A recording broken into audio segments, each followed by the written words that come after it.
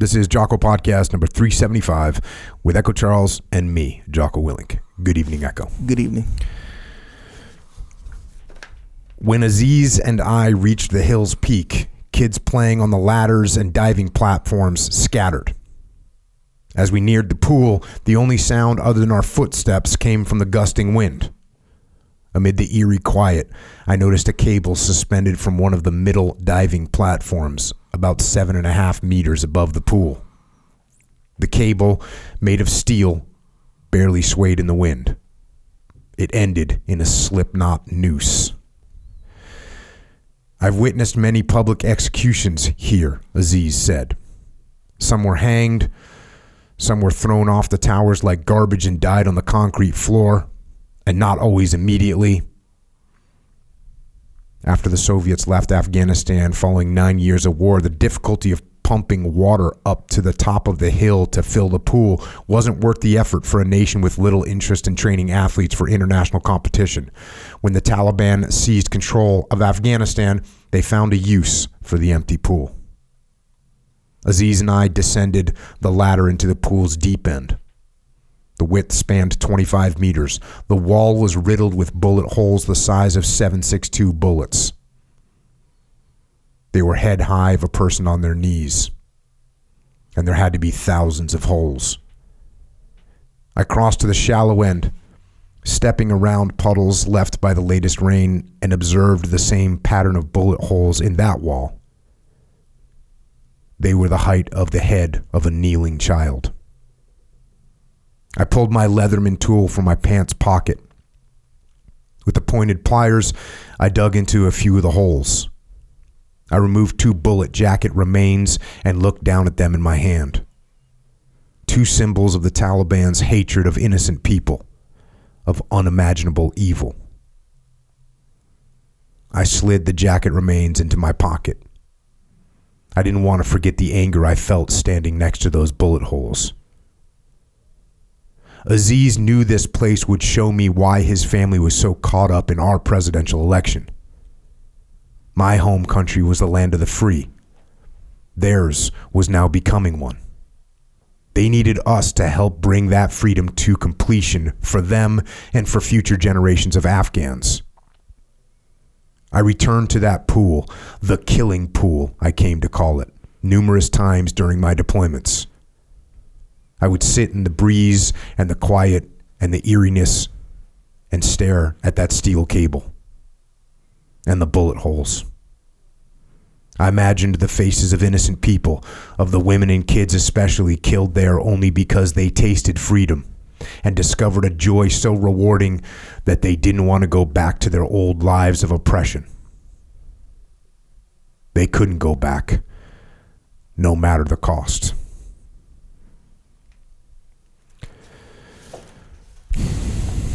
And that right there is an excerpt from the opening of a book. The book is called Saving Aziz, and it's written by Chad Robichaux. And Chad is a former Force Recon Marine who also served as a military contractor, and in those roles he deployed to Afghanistan 8 times. He was eventually diagnosed with PTSD, which ended his deployments overseas until years later, during the American withdrawal from Afghanistan. His former interpreter, Aziz, who you just heard about, his friend, his brother in arms, needed to be saved from the Taliban. And when that happened, Chad had to go again into an unstable environment to do the right thing, to save his friend and save many others. And it's an honor to have Chad with us here tonight to share his story. Chad, thanks for coming down, man. Man, thanks so much for having me on. Listening to read that, I've felt chills. I wrote it, but just hearing you read it, just I'm picturing myself with the Leatherman tool digging in that wall. Yeah, I remember it. I know we've been trying to do this podcast for a long time. You're a jiu-jitsu guy. I'm a jiu-jitsu guy.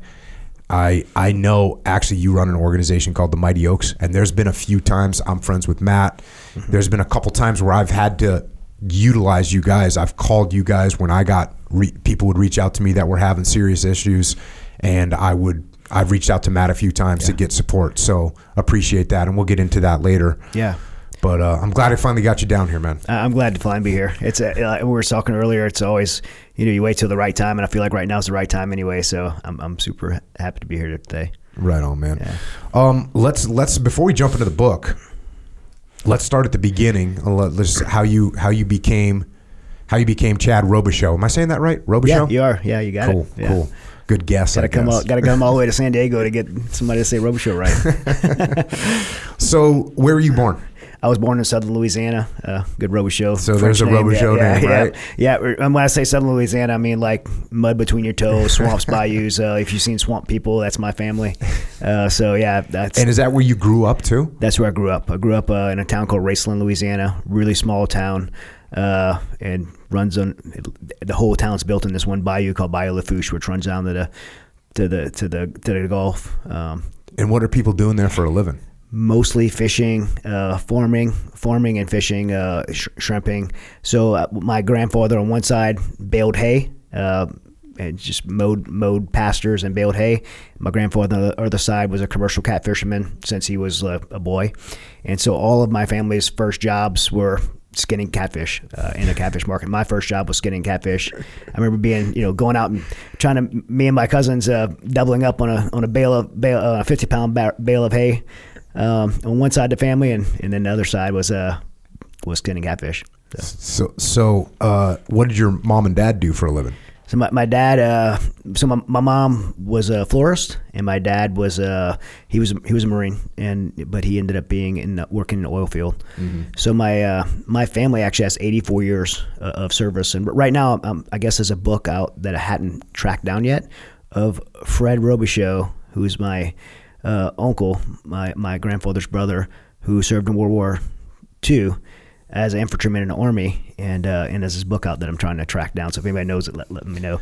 But yeah, so World War II, Korea.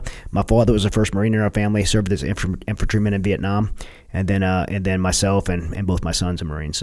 So long history of military in our family. So when you were growing up, was your dad around when you were growing up? Yeah. Well. They got divorced when I was 7, and then he was in and out of my life. I lived back and forth with my mom and my dad and my grandparents, so I lived a pretty dysfunctional kind of childhood, bouncing back and forth. My father never got help after Vietnam. In fact, my father joined the Marine Corps. If people look at the Vietnam draft, the Marine Corps didn't draft people. You had to volunteer for the Marine Corps. So my father was driving to high school and goofing off with his best friend in the passenger seat and hit the back of a garbage truck on the way to school, kills his best friend, and then goes to the Marine Corps recruiting office and joins the Marine Corps to go to Vietnam. And so that's how my dad went in the Marine Corps. Probably already a pretty broken person. Had those experiences in Vietnam, never got help. And so a lot of alcohol, women, a lot of physical violence. Me and my brother that were the kind of subjects of that physical abuse. I remember him beating my mom, watching him beat my stepmom eventually, but it was always targeted on me and my brother. He was a year older than me. And so part of joining the military was, it's kind of weird, this paradox of wanting to follow my dad's footsteps, but also wanting to use that as a way to escape from the childhood that I lived in. And I remember grew up in martial arts, so lifelong athlete, started when I was 5 years old. In judo and traditional jiu-jitsu. So my brother and I were really close through that. We bonded through that. And I remember we were about 13 and 14 years old, and we were always playing in the swamps and bayous and playing military. And we were like, we could join the military one day and escape, get a fresh start, escape this lifestyle. And we were watching, you probably remember this was so I would have been, this would have been late 80s. There was this Navy SEAL video of these guys down in the Strand, and they were they raided the Strand. Oh yeah, the recruiting video. It's a recruiting video called "Be Someone Special." Yeah, that's it. And have you seen it in the last 20 years? No, but I bet it looks really cheesy now. It's so absolutely terrible. But it now. Captured me. Well, 100%. Yeah, I was we seen that video and we were and then I remember there was this picture of this Navy SEAL. He's coming out of the water. He's got a booty hat on, seaweed hanging off him, twin 80s on his back, and M16. And I'm like, I want to do that, but I don't want to join the Navy. It was the one thing was, I think it was my dad. The one thing, my dad was always this angry, dysfunctional human being, but the one thing that always made him proud and happy was the fact that he's a United States Marine. And I was like, if that can make that guy happy, I want a piece of that. And so I started, there was these books like Men with Green Faces. I started reading these Vietnam books, and then I had found these books from 3rd Recon and 3rd Force Recon in Vietnam, and I was reading those books and just became infatuated, becoming a Recon Marine. So 13, my brother's 14, we start training, and about a year into that, my brother was shot and killed, and it was devastating. How was he shot and killed? He was we had a broken family, so he had another brother that was 11 from the other side of the family. They got in an argument. My brother had a fire poker and was trying to knock a gun out of his hand. The other kid he's 11 years old, had a 20 gauge pointed at him, and when he either intentionally or unintentionally, I don't know, but point blank range with 20 gauge shotgun to the chest, and he died instantly. So he was on the phone, so someone heard it all on the phone. He was holding the phone and had a fire poker, and this is when you're 13 years old? I was 14 when this happened. Okay. Yeah, so we were, when we were all, that 13 to 14 years old, that's when we started running, and we were swimming, watching those videos, and we, for me, that was like the closest person in my life at that time, so I went into real deep isolation. My father, my stepmother, who was the biological mother of my brother, couldn't handle the loss of her son. She moved back with her parents. My father moved to Africa in an oil field job. He didn't want to deal with her. And I had a 20-year-old sister. And so the two of us, by the time I was right about 15 years old, I found myself living alone with my sister, trying to work. I was working on roofing. I was putting shingles on houses, and I was trying to go to high school at the same time. And when I was 17 years old, I knew I probably wasn't going to graduate high school, and I went to a Marine Corps recruiter named Staff Sergeant Ronald Brown. I still remember his name almost 30 years later. I mean, most people remember their recruiter's name because they hate them. I'm just thankful to this dude. I mean, I told him my situation. I was just remember being real transparent with him about what my life was like and how I wanted to go in the Marine Corps. And he helped me get in the Marine Corps without even a high school diploma. I wasn't going to graduate high school. What year was this? 1993. And how old are you? I'm 17 at the time. You said you've been doing judo and traditional. Did you wrestle too? I tried to wrestle for 2 years. We tried to start a club at my high school, but there was not enough, never enough people on the team. And so I wrestled, but I never competitively wrestled because we didn't have enough people for a team. And it was mostly people from our judo club that was trying to put a wrestling team together at a high school. We just couldn't get, Southern Louisiana, couldn't get enough people together. But I just wanted to catch that little detail because I know, like I said, you're a jiu-jitsu guy, I'm a jiu-jitsu guy, you end up fighting all this stuff. So I just wanted to catch where that started. So you go to the Marine Corps recruiter. Yep. God bless the Marine Corps. And for every, like you said, man, for all these guys that get, screwed over by the recruiter, occasionally that recruiter is a lifesaver for somebody. Yeah. And the Marine Corps is a lifesaver for you. Who knows where my life would be right now? I mean, I wasn't heading the right good trajectory. I wasn't like doing drugs or anything like that. I was still like very disciplined in training in martial arts. I was running like 50, 60 miles a week. So I was running a lot, and I'd go swim. I was swimming. So I was doing the right things, but like academically in school, I was like failing. I was not going to graduate high school. So this guy put me on an infantry contract. There wasn't recon contracts back then. And I made him promise that I get my GED when I finished infantry school. And I went through boot camp, went through infantry school. How was it? So you show up to boot camp. Yeah. You're 17 years old. Are you 17 when you go to boot camp? 17 when I go to boot camp. That's freaking my 18th birthday was right here down across the street, whatever. Yeah. So, and is it a shock to your system, or are you just totally pumped for it? I was totally pumped for it. I mean, it was something I had thought about, obviously, for a long time, and I remember just being like, it's weird how you can remember certain things, but I remember like literally standing on those yellow footprints, thinking that like everything that's behind me, like this is a chance for me to do something, because I had my childhood was so my stepfather, like lots of physical abuse in my life. I felt free. I felt like a sense of freedom that I wasn't held back by like my stepfather, my dad. Like it was just like, this is for me. I could do what I want to with this. And I don't know how at the young, naive age of 17 years old, I made a decision to embrace it. And I just put everything I could, graduated squad leader at boot camp, got honor grad out of infantry school. I get to 29 Palms, California, and I'm like, I made this guy a promise. The Marine Corps is not I have no contractual obligation to get my GED, but I'm like, I made this guy a promise. I went to Copper Mountain College in 29 Palms, got my GED. All these years later, I have an MBA, and I always joke when I'm speaking. I'm like, I can't spell MBA, but I got one. But, like, the Marine Corps really gave, and I go speak at Marine Corps boot camp for 8 years now. I'll go every quarter right here in San Diego, and now I'm going to Parris Island. I spoke to about 500,000 troops over the last 12 years, a lot of them at Marine Corps boot camp. And I tell them about the experience. Like, when you stand on these yellow footprints at Marine Corps boot camp or wherever, young service members and find themselves and they raise their hand and make that commitment, it doesn't matter like what color you are, if you're black, white, Asian, Hispanic. It doesn't matter if your dad was rich or poor, or you lived in the projects or a trailer park. None of that matters. Like, it's on you to change the trajectory of your life for better or for worse. And you have that opportunity when you go there. And man, none of your past matters anymore. And I like really had recognized that. I had that drive to want to take advantage of the opportunity, and I also had this like lingering like commitment that me and my brother were going to be Recon Marines. And so I went, while I was in infantry school, I tried out for Recon. I don't know why they let us try out, because they let us try out, and then the guys who passed, they were like, yeah, we're not taking anybody that's not NCOs, and they sent us away. And so it was just maybe, and then I went back again, passed the second time, same thing happened, and I went to and Twin Palms went to what's called Regimental Stay Platoon, which is a surveillance target acquisition platoon. It's a sniper platoon. Mm-hmm. And that was right after I got to 29 Palms, and then I tried out a third time and got picked up. And so my first year in the Marine Corps, I got a chance to become a Recon Marine. So that was your first year in the Marine Corps? First year in the Marine Corps, which back then it was really hard to do. You didn't have a contract. You usually had to be around a while.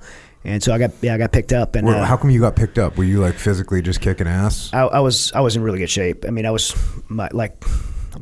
small now, but I was like 120 pounds. I was running like 16-minute 3 miles. I was really good in the water. I grew up in the bayous and water. I never competitively swam, but I was just really comfortable in the water. And web feet, man, yeah. Growing up in the bayou. Yeah, and I think I just wanted it so bad, and so myself and a guy who went to boot camp with named Mark Terrell, who's actually still in the Marine Corps. He's a gunner now, which is not a gunny, a gunner, mm-hmm. Which is like a combat advisor. He's Recon MARSOC guy, and he's but we went through it together. Me, him, and a guy named Foster Harrington, who's Foster was killed on our first deployment, but so we all went through that together, and they were young guys too. So this was, what year is this? 1994. So I went in 93, 94. And then the Recon School, is that the one that's down in Coronado? Yeah, well, they're still running in Coronado, but part of it's in Coronado. It used to be, when I went, it was EWTG PAC, and I went right across from Bud's. But now it's headquartered in Camp Pillen under the School of Infantry, but you still do amphib package down in Coronado. And how long is the Recon School? Well, it's a whole pipeline. It's a year long. Mm-hmm. So they go to what's called, they'll go to 4 weeks of infantry school, and then they go to what's called Marines Awaiting Recon Training, and it's just like a holding platoon that they just weed people out through physical fitness. And then they do BRPC, which is Basic Recon Prep Course, which is 3 weeks, and then they do a Basic Recon Course, which is 10 weeks. And what are you learning in the Basic Recon Course?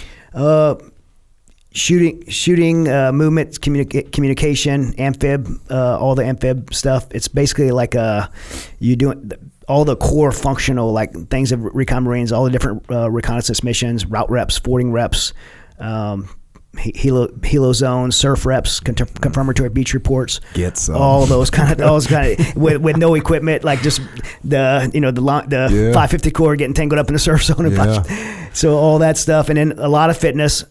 You could, when these kids leave Recon School, they could communicate as good as any communicator, probably better because they get more equipment. They should be able to do all their basic call fire stuff and 9 lines.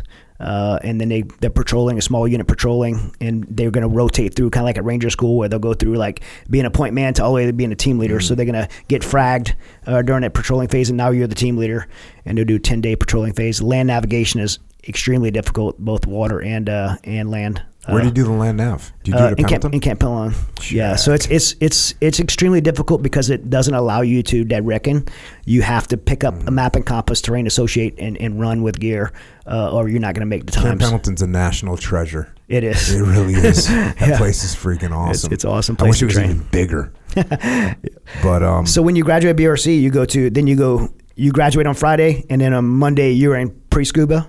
You do 2 weeks of pre-scuba, and then you go down to Florida for 10 weeks or 9 weeks of combat dive. Who teaches that? Is it Marine Corps or is that the Navy course? It's the Marine Corps one.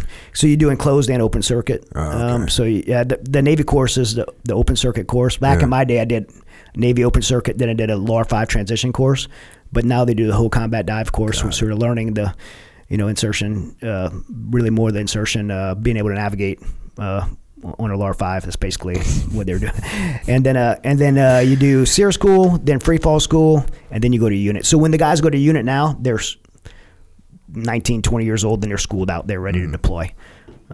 And is that what you did too? You went through all those schools? I did, but I didn't do them all consecutive in a pipeline like that. So I went through, and then you wait around. Then you go to dive school. Then you get jump school. Yeah, cool. Probably like kind of in your day. Yeah. Well, no, you guys come out diving. We would come out dive, but we didn't go to jump school until after, and we only went to static line down in Fort Benning with the U.S. Army.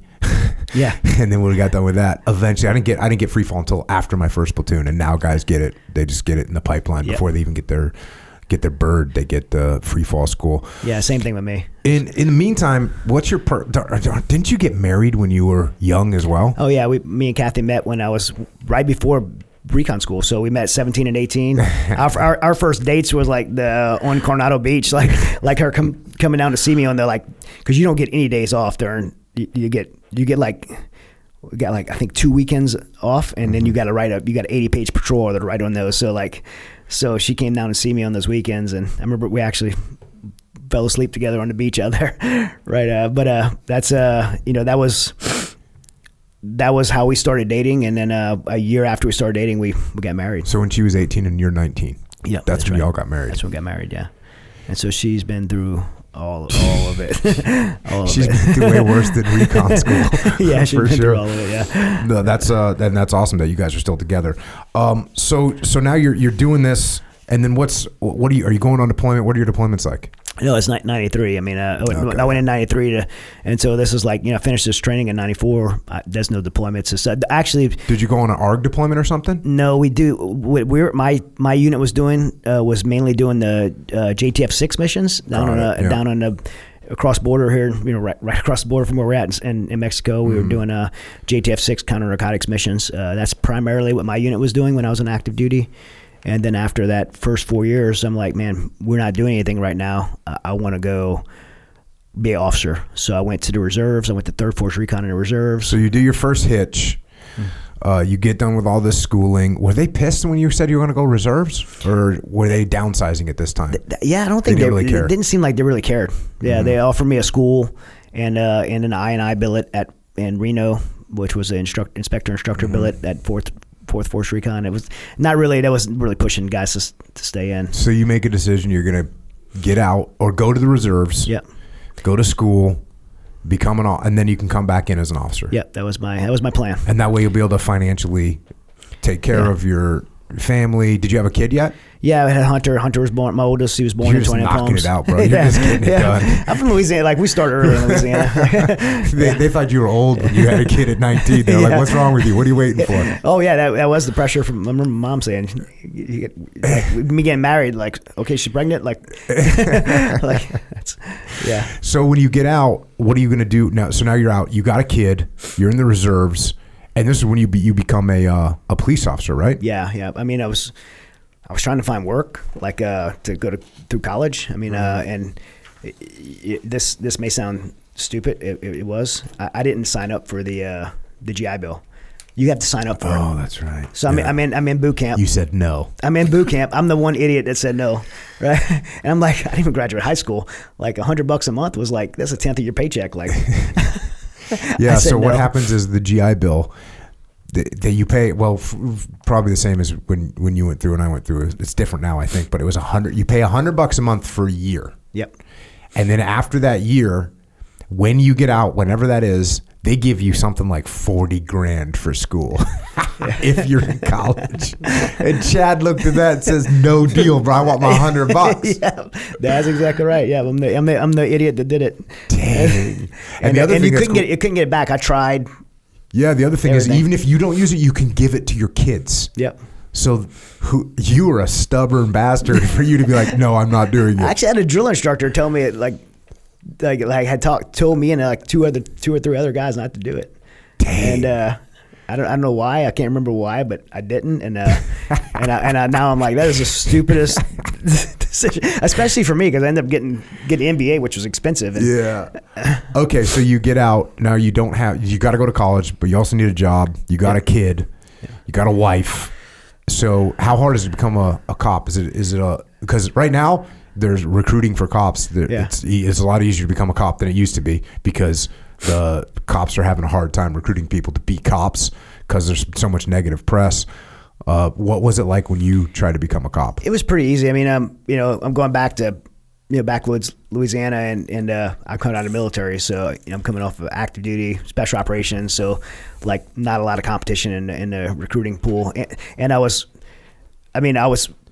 I thought I was going to be able to pull it off doing this. I was teaching swimming lessons and water survival for the oil field at YMCA. So using some of the skills I have to teaching little kids swimming lessons, and which my kids were the best.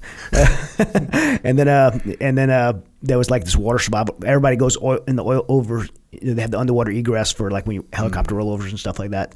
So I got a position at the YMCA to teach that for the guys traveling in the oil field. But I just wasn't making enough money, so I was like, man, I got to do something else. So I went to the jail, and I was working at the jail, and in the corrections facility like 4 nights a week, trying to do all this, and then they offered me a position to go to the police academy. And, how long was the police academy? Like 3 months. Something that wasn't long. How was it? It was pretty. I mean, I was in such good shape at the time. It was pretty easy. But actually, I do remember studying a lot though, and you had to take what's called the post, which is the state exam. Mm-hmm. And so I remember studying a lot. I remember Kathy like helping me study. She was already like tuned to that because all the military schools and doing flashcards with me. She's helping a rock husband get through this stuff for sure. Yeah. When are you back in your hometown where you grew up when you're doing this? Yeah, I went back to my hometown, and so I graduated police academy, and in this department, which is called St. Charles Parish, which is where the New Orleans airport is. Mm-hmm. Just like New Orleans is like this kind of mesh of you have Jefferson Parish, and they don't have counties that have parishes, so they have Jefferson Parish, St. Charles Parish, Orleans Parish, just like kind of New Orleans area. And so I graduated I got the like physical fitness and the high shooter award at the academy, and so the sheriff there offered me a job to come. Looked really young still, and so they offered me a job to come to St. Charles Parish and work undercover in the high school there. Damn. So I'm like fresh out of the Marine Corps, and go back to high school, So you did it? I did it, yeah. And so what did you do? What did you roll in there? You're carrying a freaking book bag and an algebra book? I remember walking through the hall, and a teacher like put his hand out, and I had gum in my mouth, and I'm like, like last year I was doing counter drug missions in Mexico as a recon team leader, and now I'm having to spit my gum out for this teacher. That's but I went. The whole plan was for me to go to school for like 2 weeks, and then leave the school and have those relationships. And my job wasn't to go bust kids. It was this adults that were selling to kids, and so get in that network, and I did that for like 4 months, and at the end of it we had like over 40 like felony warrants that we were able to pull off. So it was pretty cool opportunity to do that. So was at that a young age. Was that like an undercover gig? Do you have a fake name and all that stuff? Yeah, I did. I had a fake name and a fake driver's license in Louisiana that you get through the governor's office. And how old were you supposed to be? I was high school age. I can't remember exactly, but like 17. Yeah, 17, and I wish I would. They had another kid in our task force that played that went to a high school called Belchase High School, and he played he played in college baseball, and then he played baseball at the high school. Bro. And he had this story like my parents died, and so the team came together and bought him a glove, and he's like ripping leather off of balls. What do you do like on a... I was hoping there was a wrestling team. Like I could have been smashing kids in their face. State champ. So like on a Friday night when the kids are having a party, that's where we'd be. Yeah. You'd go. Yeah. And I don't know what book did I write it in. I think I wrote it in my book, An Unfair Advantage. We were at this party, and I think I passed the period where I get in trouble for this. But we had this party, and these guys, all these high school girls were like, I'm like the new guy, right? So there's high school girls. So it wasn't anything to do with drugs or anything like that. These guys wanted to beat me up because their girlfriends were like after me, right? So I'm at this high school party, and I got these guys wanting to beat me up. They were not kids; they were adults, and so I'm trying to leave, and this guy takes a swing at me, and I push the car door, and he hits this girl, and when that happens, I like grab the guy, and then someone shoots the back of the truck, because these are all pretty bad people. Somebody shoots the back of our truck, and our the guy I was with, who was not an undercover guy, he was just like kind of like my cover officer from another town. He like stands up out of the top of a we were in a 4Runner. There's a sunroof. He stands up and starts laying like a base of cover fire at a high school party, like with a Glock, just empties a magazine. Everybody's running, and then he peels out of there, and we like. Dude, I'm like, dude, how was your rep as a high school kid after that? Well, they were like, dude, don't mess with. What was your fake name? Do you remember your fake name? Well, my first name, I kept my first name. Okay. And I changed my last name to my son's name, Hunter. So Chad Hunter. So Chad Hunter. Yeah. They were like, dude, don't mess with Chad Hunter. His buddy's crazy. So this guy, the guy who, his last name was McKinney. What was his first name? But they come after me, and they come after me. They had, between a group of them, they had an AK-47, and they were coming after me. So I'm picking up this girl from high school, and these guys come. I didn't have my gun with me because it was in a car. So these guys try to jump me, and I go to my car, and I grab my gun, and they come over the top, and we get in this like little altercation for my gun, and after that, the whole thing was over. We ended up doing a massive arrest. So this guy, thank God, bro. it was not, freaking AK-47s in high school. Yeah. You were in freaking Recon for 4 years, and you didn't see an AK-47. No, I get to high school. So this guy comes. They're looking for me now? So they pull me out of being undercover. We do this thing. So Benjamin McKinney's his name, and so last year I'm teaching a jiu-jitsu seminar. And this guy comes up to me and he goes, "Do you know who I am?" And it's this guy, Benjamin McKinney. He's like, "I hope you don't hate me." And he like makes this big apology to me, and he's like, his life's like in a good place right now. He's like, he went to jail for this, and spent some time in jail, and he's like been following me for years now. And he like, now he's like, "Man, I really look up to what you're doing. What you're doing is amazing." He's like, "Yeah, when I got my ass beat, don't worry, it was a 4th Recon Marine, and I was only 14. Yeah, exactly. Yeah. Did you, when you were, so this is like he stuff. He was adult though. Yeah, okay. he was like 18, 19 or something like that. How did you like being undercover? Did you like that? Yeah, I did. It like right away, like I gravitated to that. I don't like that stuff. Yeah, I don't like it. I don't like pretend. Yep. And I just don't like that kind of thing. And I always wanted to have like an American flag on my chest. Like, this is me. I'm American. Yep. That's what we're doing. I was never suited for the other side of things. I just not part of my personality. And even as I think about like I guess the at least in high school, it doesn't seem like there'd be a huge threat level, although apparently there was. But it doesn't seem like you'd have to get too kind of complicated with your stories and your web of lies that you're telling. It's not super deep, right? It's pretty shallow. I had an apartment. My dad was this old guy that worked at the sheriff's office, and he came in and would pretend to be my dad every now and then. But another thing, Lou Rivera. Rivera. So he's he lived, like, he went to the same high school. And we found this out later. He went to the same high school and he knew about it, and he like lived in the street that I used to buy crack off of. So I'm like, dude, I think I bought some crack from you before. I don't know why. Like, I never thought about doing that. I never aspired to doing that. But when I did it, I kind of liked it because I felt like I could always adapt to any environment I was in, like blend in with any group of people. Like I could go, with rich people, poor people. Like I just blend in everywhere I go, and that's just kind of my personality. So I felt like it really worked in that world. Like, really, I felt super comfortable doing that. So you got a good taste for that type of thing, which is cool. Now, you had officer involved shooting too. I did. When you were a cop. What happened with that?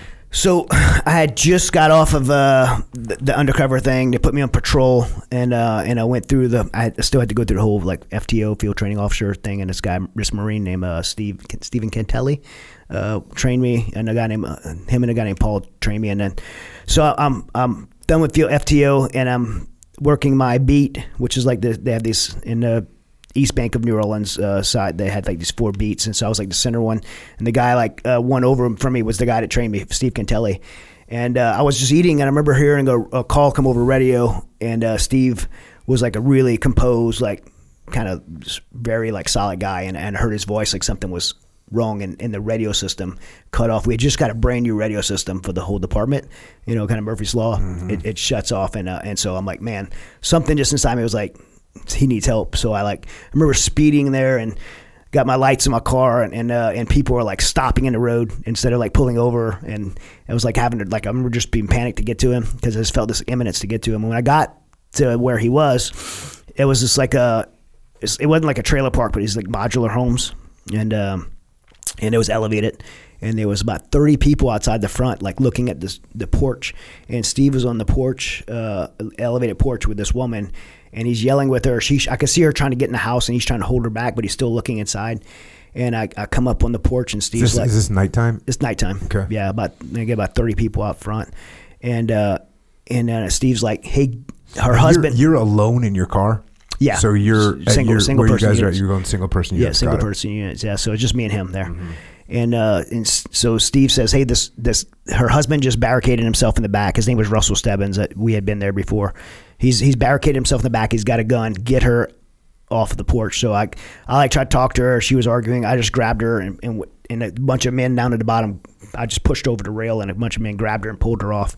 Her kids were down there, I wouldn't say toddler, but like, maybe like 6-7-year-old kids down on the ground, looking up, and you could tell they were like scared, trying to figure out what's going on.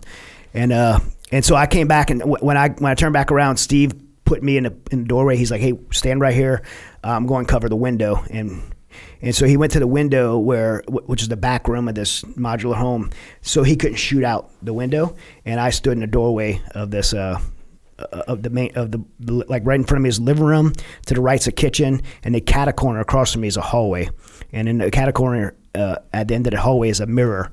And so I kind of see down the hallway, and I'm standing in there, and I have my Glock. I have a Glock 40 caliber pistol, and I have it out. And when I seen him come into the window, that mirror, he had his rifle kind of against him, and he was like barricading himself, and I could see him manipulating the like press checking. And I'm like, I just start yelling at him like, hey, put the gun down, come out, let's talk about it. He's like, I want to see my wife, and you guys need to leave. And I'm like, we're not leaving, you need to put the gun down. I'm kind of talking like a cop would, like you trained to do. And then he, I don't know what provoked him to do this, but he came around the corner, and he had the gun over his shoulder, not like shouldered like to fire, but he had it over his shoulder with the barrel pointed towards me. But I could see his hand was by the trigger, but not on the trigger, which is kind of weird that he would do it like that. And he was pointing it to me, but in a lethal force continuum, like I could have shot him right there, but for some reason I felt like I still had control of the situation. And like, this a guy that's arguing with his wife. He obviously been drinking. There's still dinner on the table. There's his kids' toys are on the floor. There's family pictures. Like, right.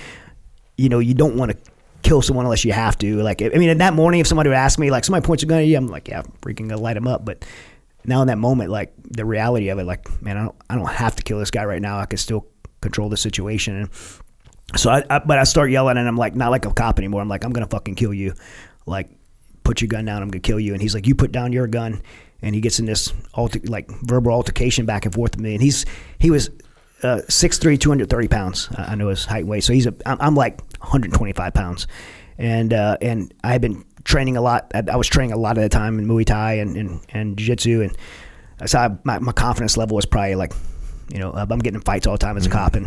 And so I decided to try to disarm him. So I kind of closed the distance on him with my gun retained in tight, and I grabbed the barrel of his gun and pushed it away from me, and I kicked him in the nuts, like not like a football like kick, but like a push kick to like try to pull the gun out of his hand. And man, like nothing. And the second time I kicked him, I must have like pulled my arm away from me, and he grabbed my wrist. So now we're like fighting over.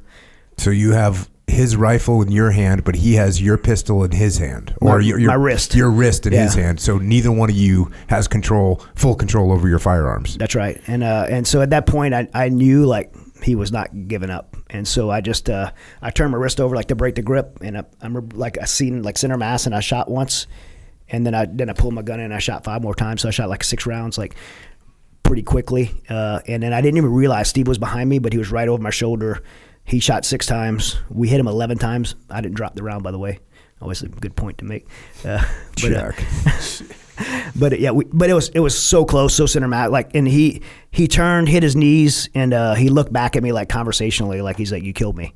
And then he like fell over. I pushed him down and pulled the rifle from underneath him, and I was trying to get his arms to handcuff him, and one of his wrists. I think when I shot him, one of his wrists went. Probably when I broke the wrist grip, it went in front of his body, and so it blew out his wrist. So when I went to grab his wrist to handcuff him, it was just like jello. Like I remember just like I had like short sleeves on, and I had like blood all over me, and he like I heard him breathe out. And, he kind of like exhaled and breathed his last breath. And I handcuffed him, and we searched the house, and I heard all kind of police, sirens and everything coming like right then. And I remember looking back, like right after when I was handcuffing him, I looked right back out, and for some reason my eyes went, I want to like look back, and I don't know what happened first, if I heard her scream or if I seen her first, but I just remember his wife like screaming like the loudest, like blood curdling scream. And then I seen the kids just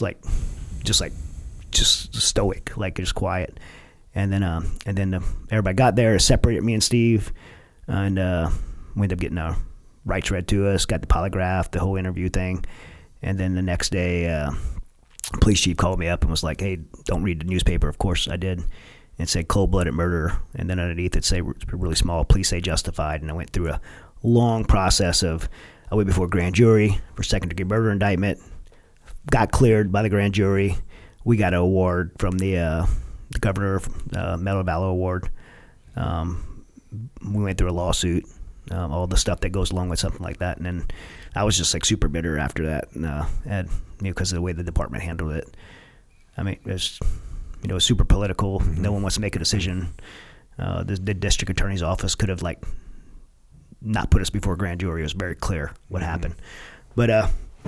That was I had no interest in law enforcement after that. I was like pretty jaded. And so then was it back in the Marine Corps?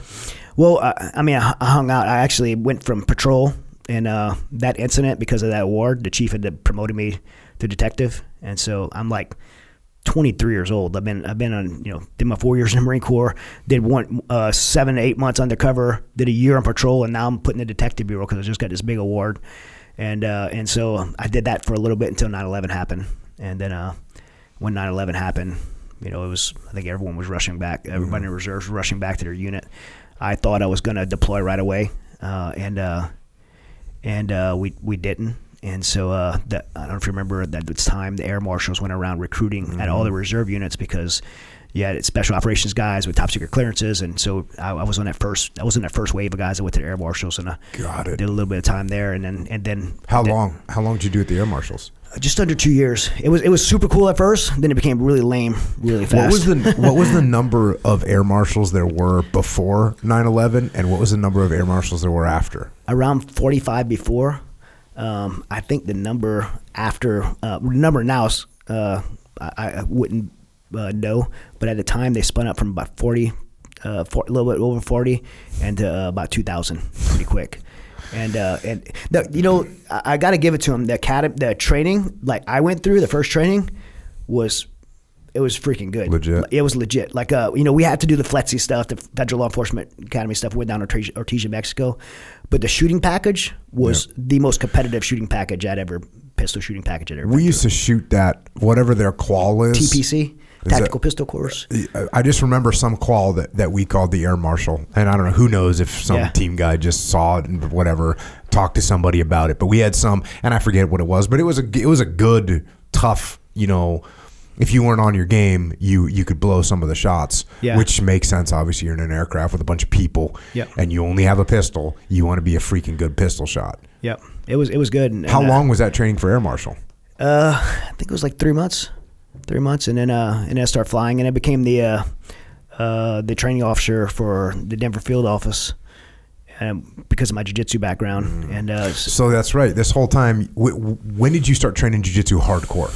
I started when I was 5 years old, I went Yeah. to taekwondo school, which and I did, obviously I don't remember why, but somehow I gravitated to traditional jiu-jitsu school and judo. Did that my whole life, and when I was on 29 Palms in 1995, I seen a sign for jiu-jitsu on base, and I went to take it, and it ended up being these 2 blue belts out of Torrance that were coming down. Yeah. And I thought it was good. Bro. I got mauled, and I'm like, I want to learn that. You have 2 different reactions when you get experience jiu-jitsu. You either like, I never want anything to do with that again, or I have to do this. Yep. And that was my reaction. So 95, I started Brazilian jiu-jitsu. That's where black belts come from. The black belts go, dude, I want to, whatever that person knows, I need to learn everything I can about it. So that was a nice, so you started training pretty regularly back then. And then when you got out, where were you training in Louisiana? In Metairie, Louisiana, there was a guy named Hani Salas who was a black belt, but we found out he wasn't really a black belt, but he was from Brazil, and he was really good at jiu-jitsu, way better than us. So he put on a black belt, and he was probably, I think he was like a purple belt, and we were like, and so that... We'll take it. Yeah, I learned a lot from him, and a guy named Alfredo Ramirez, who was a Japanese jiu-jitsu black belt, but he was really good at Brazilian jiu-jitsu. He wasn't belted in Brazilian jiu-jitsu at all, but he was really good. He had fought in like the IFC, and then we had a guy named Josh Stewart that fought in the early day UFC. So we had some really good like MMA fighters, and man, we but back then, and I know you've been training that long. Back then, it was a tough mat room. Yeah, and even back then, if you had a blue belt, someone was a teacher, you could run a school as a blue belt, 100%. Like there were schools all over the place that, not all over the place, but there was a lot of schools that just had a blue belt. Some blue belt was teaching, and that was that. I remember going to purple belt seminars. Sure. Oh my gosh, for sure. You had your first amateur fight in 1999. My first pro fight in 99. My first amateur fight was in 97. Oh, dang. Okay. I actually fought Dean Thomas. Yeah. We fought. How'd you do against Dean Thomas? I lost.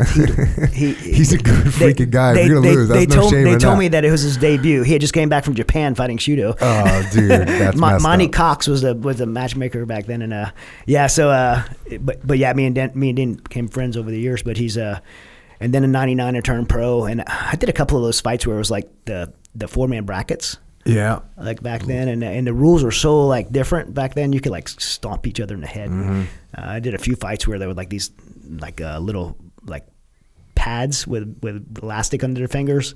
Like not much for gloves. Not much for gloves at all. Yeah. So you're doing these fights. You have that officer involved shooting. You end up with the air marshals, and then how long are you actually active working as an air marshal? Just under 2 years, like. And that whole time you're a reservist. I'm a reservist, yeah. I'm a reservist, and that's why the job they ended up having in that JSOC task force, I feel super privileged to have because guys had like a lot more time, more qualified than me. But I think what got me selected when I tried out for that task force eventually was that combination of experience, mainly my undercover experience. They needed somebody to impersonate a teenager. Yeah. That's that's wild, man. I was starting to grow my beard a little bit by then. So, so then at what point you get again? You're fighting. You had a fight that was October 20th, 2001, like right after September 11th. Yeah. What fight was that? Oh gosh, I don't even remember. I think it was like reality. What was the atmosphere? The atmosphere must have been freaking heavy, dude. Because the atmosphere of the country was different, right? You had flags all over the streets and stuff like that. For me, like, so fighting back then, and you probably remember this, it wasn't as big of a deal as it is now. Like, when I remember some of my first fights, like, we didn't even like have a fight card. We show up at a place and they like match you up. Like, okay, you're gonna go. That guy looks the same height as you. He's like 30 pounds heavier. Like that was kind of the original. There's still fights like that, dude. I hate to tell you, there's still fights like that. You go out on the res here in California, you can see some scraps going down. Like, hey, how tall are you? What weight are you? How tall are you? What weight are you? What do you think? You guys want a deal? Let's make it happen. So, but that was probably around the time that I was starting to do some. There were shows, but it wasn't as big of a deal. I don't remember like towards the end of my fighting, but fighting these bigger fights like Bellator and Strikeforce, like you had a camp, like obviously like some of your guys here, but In those early days, like it wasn't hey, you want to go fight this weekend? I'm gonna go fight and make extra $500. Yeah, I get it from that perspective for sure. Nowadays, like people have camps and all of that stuff. Back then, it was like, hey, you want to fight this day? Yeah. Who am I going to fight? Well, I don't know. Whoever shows up. Yeah. Let's roll. And then at some point, you have an opportunity, so you're in the Marine Corps Reservist, and the Marine Corps you have an opportunity to go to a Joint Special Operations Command selection because they need a certain skill set that kind of ties into the skill sets that you have. You have done undercover work. You've been in law enforcement. You have experience, obviously with fighting. So it's kind of like you have a good combination for this type of work that they're looking for. And I had a really good connection. So if you've seen the movie Black Hawk Down, there's a guy named the guy that was undercover, like an AFO guy. He was riding a mountain bike, pretending to be a journalist. They call the guy Hoot in the movie, which after Norm Hooten. But Norm Hooten was actually a squadron senior enlisted guy. Rich Cachocho, Q, was the guy that was actually AFO. So he and I were very good friends, and he had kind of taken me in his wing to teach surveillance detection at the Air Marshals when I was running the. So you had that experience as well. Yeah. So I was teaching surveillance detection. I was teaching SD, SDR. I was even teaching at the State Department on the side, like going out and teaching SD. So I had that background as well in that training. And so Rich Cachocho. And on top of all that, you were in the Marine Corps. So you had the infantry experience. You had the recon experience. So you're a really good candidate. Yeah. That's a really good candidate for someone that's going to be doing sort of undercover intel gathering, kind of clandestine logistics, which is what they needed. That's exactly right. And so I really didn't even know what I was trying out for. I just know Q. I trust him. I knew he was AFO at CAG at Delta, and really looked up to him. And he's like, I think you'd be a really good fit for this. I think you should try out. I'll put in a good word for you. And so I went and did this assessment and selection and got picked up and got the opportunity to do what I believe is probably one of the biggest privileges of my life, to serve in that capacity. So how long is that school that you go to? That's that assessment, selection, and training. So the assessment and selection was like a week long of interviews and different skill sets, proving different skill sets, and then after that, the training I probably did about 8 months of training, just different school. It wasn't like one school; it was like different schools. A lot of them are, you've probably seen this before. A lot of them are like government contractors that run specific. And some of the schools I went to were like specifically for like me and one other guy. Like, hey, these two guys are coming to this school, and so now we have like 6 instructors that are all former CAG, and they're running the whole school for us. That's so awesome. it's very like high level training. Extremely privileged to get that kind of like mentorship from guys that had done this job for a long time before, and they were really preparing us. They were preparing us not just for, like, a lot of times you go to military school and they're preparing you for service. They were preparing us for a specific mission, and so that really, like, when you do that, it really elevates the level of training, because you're training for something specifically. They know what you're going to be doing. They know who you're going to be doing it with. They know what your resources. They know what your area of operations is going to be. Everything, yeah. So you're getting totally detailed training, customized for you. And at this time, you are back to active duty Marine Corps? Yeah, I went to active reserves, which in the Marine Corps, I'm sure the same in the Navy, you have active duty, you have active reserves. So I went on an active reserve contract. So it put me back on active duty fastest way possible. Got it. And that was the fastest way possible for me to get back. But your paycheck was coming from the Marine Corps for this time period. For this time period. Now, there was a point to where I switched to have a direct contract with my command. At the JSOC command that I was at, which they do a lot. They do that a lot. This particular command, they're just like, hey, we want you to stay here. We like you. You're going to do the same job, but we're going to contract you directly. And that's how I ended up staying at the unit that I was at. Got it. So 2003, you do your first deployment here to Afghanistan. I'm actually going to go to the book here.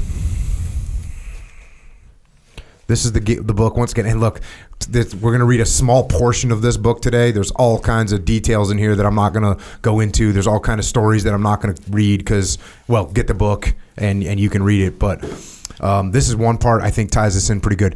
You say, I was conducting logistical support operations for my assaulter teams tasked with capturing or killing the highest value targets of Taliban leaders in the Afghanistan region, getting my guys out safely and everything else in between. Aziz was my interpreter from start to finish. He had been teaching English in that apartment building when my teammate Andy recruited him to our task force. Aziz spoke English extremely well, and as crazy as it sounds, teaching English under Taliban rule was a risky way to make a living. Aziz was 25 years old, married, and knew his country inside and out. He was also street smart and capable, a necessity for an interpreter in our task force's assignments. As with all the Afghans hired as interpreters, we brought Aziz in at entry level to allow us time to see him at work and discern how much we could trust him. Interpreters' job description varied depending on the units which they were attached. An interpreter assigned to an administrative unit, for example, would be asked only to interpret, but in an infantry unit, an interpreter would also fight alongside our troops. By signing up for special operations, Aziz knew he was taking on a dangerous assignment, but that fit his personality, courageous and passionate. Of the local nationals working with us, Aziz quickly worked his way into becoming our most capable and trusted. Although Aziz came to us with no former military background, his father had been part of the Afghan army in the late 1980s in the 1980s that the Soviet Union helped build up in support of its fight against insurgent groups. Aziz had grown up around fighting from childhood and understood the military mindset. We fast-tracked Aziz's trainings. Our command's job was to hunt down the most wanted bad guys on the battlefield, and we made sure Aziz could shoot, communicate as needed, and facilitate everything necessary. At times, I worked alongside other task force team members, but mostly I was alone, except for having Aziz with me. Aziz and I traveled into what we called non-conventional or non-permissive areas where combat support and support forces were not operating. In addition to working in Afghanistan, we worked in the federally administered tribal area that blurred the border between Afghanistan and Pakistan. Our purpose was to go into these areas to establish a presence and build soft missions support for kinetic action, contingencies, and escape. And by the way, it's funny, I'm looking at the book right now. There's a bunch of stuff that when you sent this book to the Pentagon, they redacted a bunch of things. And with my background, I know what's redacted. I'm trying to read it in a way that we don't have to keep saying redacted. But there's a bunch of stuff in here that they've blacked out, and that's fine. It doesn't impact understanding of what's going on. But you just gave sort of the background of what you guys were doing, going in there. You've got, assault teams or tactical teams that are going to go and do missions, hit targets. Well, those guys need certain support, and that's what you guys were doing. Yeah. A lot of people look, you look at like, how does a assault force get to a target in a non-permissive area and get off target safely, like where there's no support, and usually people don't realize is there's guys that go there before them and set it all up, and then all the contingencies, right? You think of safe house, like what goes in a safe house? Ammo, guns, blood, a safe room, money, clothes, vehicles with permits on those vehicles to be able to get through certain checkpoints and know what those checkpoints can be looking for. So those vehicles have to have all those things. Like somebody goes ahead, figures all that out, and puts it all in place. That way, when it's go time, everything's done flawlessly. And, it's like when you go and watch like a documentary about a rock and roll band. Sure. Right. The rock and roll band, they show up in Chicago, bro. There's a hotel room for them. Their drinks are where they want them. Mm-hmm. There's like security set. Everything's ready. All they do is get there, get on stage and rock and roll, right? Yeah. But all the other stuff, like even the flights coming in, the people picked them up at the airport, all that stuff is taken care of. There's, depending on who the rock band is, maybe there's some substances there that they request that had to be acquired. There's all this stuff going on. It has to be done in a clandestine way. Sounds like a lot. It sounds like team. I like team guys. They get no glory, right? Right. Those. It's like even not even the roadies. Not even the roadies. We're talking before the roadies show up. Right. So all those logistics have to take place before the band can rock and roll. And it's hard to do that in a non-permissive, in a combat environment, and that's kind of what you have going on with your job, and it takes an incredible amount of effort to make that happen. Yeah, one of the things you said earlier is that, a lot of guys in special operations community, like that sounds like super sexy and everybody want to do that, but a lot of guys in the special operations community do not want to do that job when they learn about it. And there's certain guys that are built to do it and love doing that thing. And for me, that was like, I didn't even know this job existed. And then once I learned, I'm like, this is right up my alley. This is exactly like what I'm supposed to be doing. And I enjoyed it and I liked it. Yeah, no, it's like I said, I'm not suited for that job. I mean, look, I was doing work with a OGA one time, and the guy's like, "Dude, you have no reason to be here. Like, you stand out as a special operations guy from any angle." Like, he's like, "You could not get this." He said, "You could not get the special operations stink off you if you tried." And I was like, "Yeah, roger that." So that's the way it is, and it's funny too. It's not like I ever thought about that. That's just. My whole life, I just grew up, that in the teams, like you're going to end up being that way, and I guess I ended up being that way a lot. Anyways, we had a team guy that was like put in with us one time. I'll say his name off air if you want to later, but I don't want to say it here. But he was that way. They tried to put him in with us because he had this like specific skill set for this one like a feasibility study we were doing for a future operation, and he was like.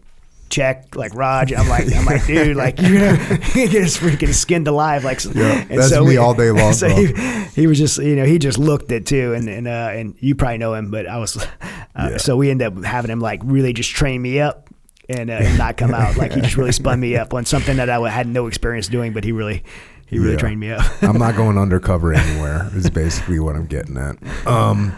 We were one time we were in Jalalabad. It was me and Aziz and Dave Lamone, and the three of us are in this warehouse. We had set it up. We had like vehicle stage, and so the team guys, so team guys that came there, they went to free fall in. I don't think they really needed to free fall, but they wanted it for that free fall jump in Afghanistan. So they actually did I wanted in on it too. So we thought we were get to go in, and we ended up not getting to go in on it. But they jumped in and then patrolled over to where we were at, and there's medicine in this warehouse, and they get in there and they're like coming in, and they like got their quads on, and they're like doing a their perimeter, like doing their sills, like stop, look, listen, smell. They're like doing all this, and we're just like, hey, what's up, guys? Like coming out with our tea, like you guys are freaking stupid. They're like, you guys are nuts. We're like, we live here. Right on. You go on to say here, I was assigned well over 100 missions. No one was beside me or more instrumental in the success of these missions as much as Aziz. His skills, expertise, knowledge, and connections made our work successful. Aziz and I continuously operated in environments dangerous to us, not only because we were embedded in Afghanistan, but by the nature of our assignments, because we were in areas where our command wanted to target operating Taliban. We went by ourselves to where the Taliban were without military support immediately available to us. So that's what you're doing. And again, some people are going to have to use your imaginations a little bit, because obviously a lot of what you're doing was and still is classified, but that's the type of missions that you're doing. You're in areas where you're not going to get support. Your best methodology for survival is being able to blend in and keep that stuff as tight as you possibly can. So you're doing these missions. How often are you going on deployment? How long are you coming home for? What are they? These are shorter deployments, right? Shorter deployments, yeah. I think a lot of people are like 8 deployments, and in fairness, my deployments were like 4 months long. Mm-hmm. I think the longest one was 6, and then I come home for like 3 months, and be back out again. Sometimes even 60 days, I'd be home just enough to go to some.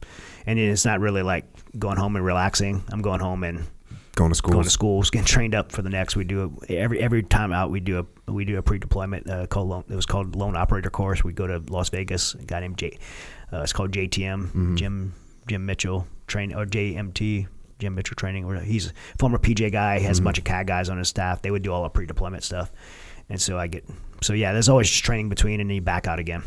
Mm-hmm. How's your wife like all this?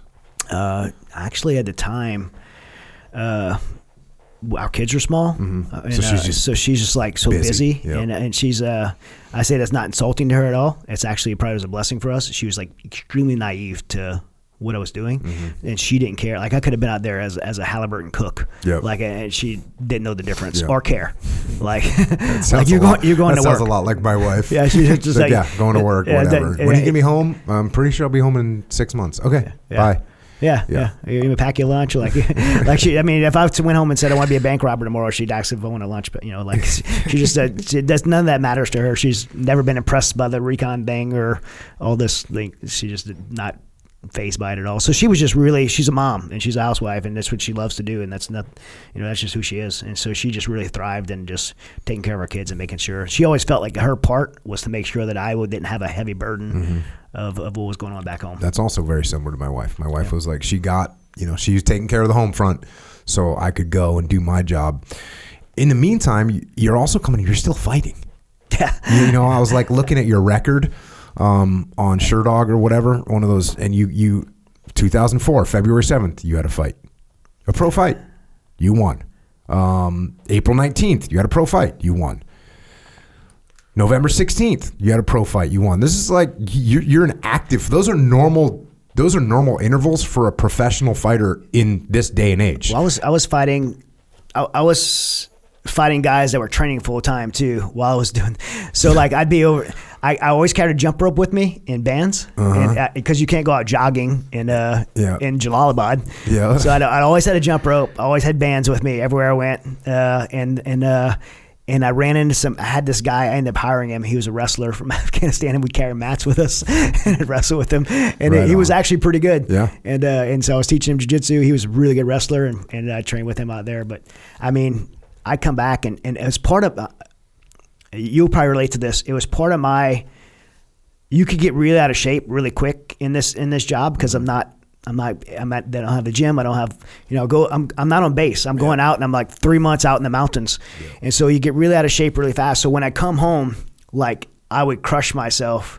Like I have to get myself back in. And so putting a fight on the calendar for me was like a mental target to push myself. And I've always kind of been that way. I always want something on the calendar because I'm like, when you talk about discipline a lot, like I'm probably the hardest working lazy person I know, because I'll finish a fight and then the next morning I'm too lazy to take vitamins. Having something on the calendar always pushes me to be prepared. Mm-hmm. I never like doing something that I'm not prepared for. So if I have that date on the calendar, so it's doing these fights were something that would force me back into. I come home and can I compete? A jiu-jitsu tournament, an MMA fight, can I compete while I'm home? And that would push me to get back in shape. Now, it seemed like there was a chunk of time, a few years, where, you didn't fight. You were probably just absorbed in work. That's what my assumption is. You're just working, going on deployment, and you don't feel like you're ready to fight. Yeah. And these deployments just continue. That being said, 2009, January 31st, you fight. You win. April 17th, 2009, you fight, you win. November 7th, 2009, you fight, you win. You got a freaking good record at this point. You were undefeated, actually. Yeah. That's freaking outstanding. I think SureDog's missing like 5 fights too. Oh, so, are they? Yeah. So well, I think your record ended up being 13. SureDog has 13. MixedMartialArts.com has 18-2. So, okay. Yeah. Well, there you go. A bunch of fights.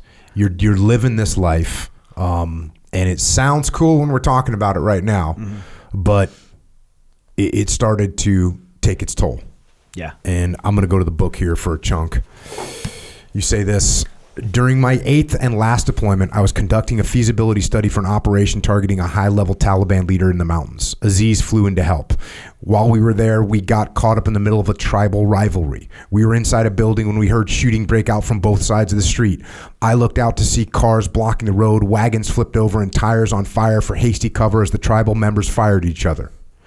It was a rather typical day for such a hostile area, but Aziz and I wanted no part of the action. We scrambled through the back of the building and escaped the area. We completed the study, and one of our special operations teams came in and killed the Taliban leader. I was called back to the Persian Gulf to meet with our leadership, and they informed me the Taliban had captured and killed a group of 10 Afghan team members who had worked for me. This was a special group to me. I'd eaten in their homes with their families and played with their kids. These guys knew my location. and possessed the ability to compromise me. The Taliban held them for a week and then hanged them, except for 2 who flipped to the Taliban side and then turned the others over, causing their deaths. I love these men. They were my friends. I would have died for them, and they would have died for me. In fact, I believe they did die for me. Despite being compromised, I returned and continued on with our operation because I believed its importance was worth the personal risk. A few days after I arrived, I was abducted by Taliban sympathizers.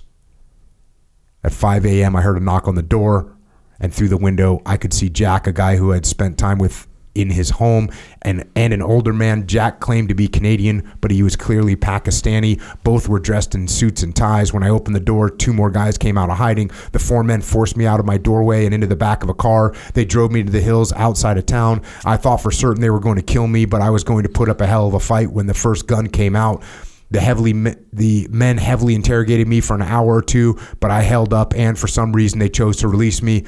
I attempted one more operation after that, but my mind was not in a good place. I was experiencing severe physiological reactions, panic attacks, and mental disassociation, sometimes feeling as if I had awakened from a dream state. That's sketchy. Yeah, I know some of that was redacted, and I changed the wording, but I won't say which one. But it was a foreign intelligence agency that grabbed me, and I knew it was when they grabbed me. And when once fear sets in, if you don't deal with it, it becomes just erodes you. Mm-hmm. And I remember flying back in after we learned this. Our guys were killed, and making a decision because it was like, hey, you guys still in? And I was like, and Aziz too. We were like, yeah, we have to. We've been putting 3 years into this operation, and that flight over, I remember I landed in Beijing, and on that layover in Beijing was the first time I ever had a panic attack in my life. I didn't know what it was. I thought they sprayed like for the bird flu thing, and I was like, man, like I had a allergic reaction. I tried to get off the plane, they wouldn't let me off the plane, and I was having a panic attack. And then when I landed in the country I went to, that when I landed there, I was in bad shape, and I was by myself, and so I started dealing with these panic attacks, and I knew that intelligence agency was out to get me, and I pushed. I think it was just too much to push forward through, and then I don't know if I mentioned it in there, but in another spot, we had a house in Afghanistan. They drove a vehicle bomb into our house, leveled our house. It was bad time, and I was in bad shape. You say this here, fast forward a little bit. And again, there's a lot of details in here that I'm skipping over, but that's why people get the book. You say the execution of our Afghan teammates, the interrogation, and the attempt to kill me and my teammates shook me up pretty good. My panic attacks and physiological symptoms were progressing rapidly. Physiological symptoms were progressing rapidly. In a moment of clarity, I concluded my declining mental condition had placed me and others in danger. I needed medical help. I communicated to my leadership over an open phone line that I wasn't feeling well, and instead of visiting a local doctor, I needed to see one in the Gulf. That was a signal that something serious was wrong with me. I booked a round-trip flight to avoid raising suspicions and left behind all my personal belongings other than what I stuffed into an overnight backpack.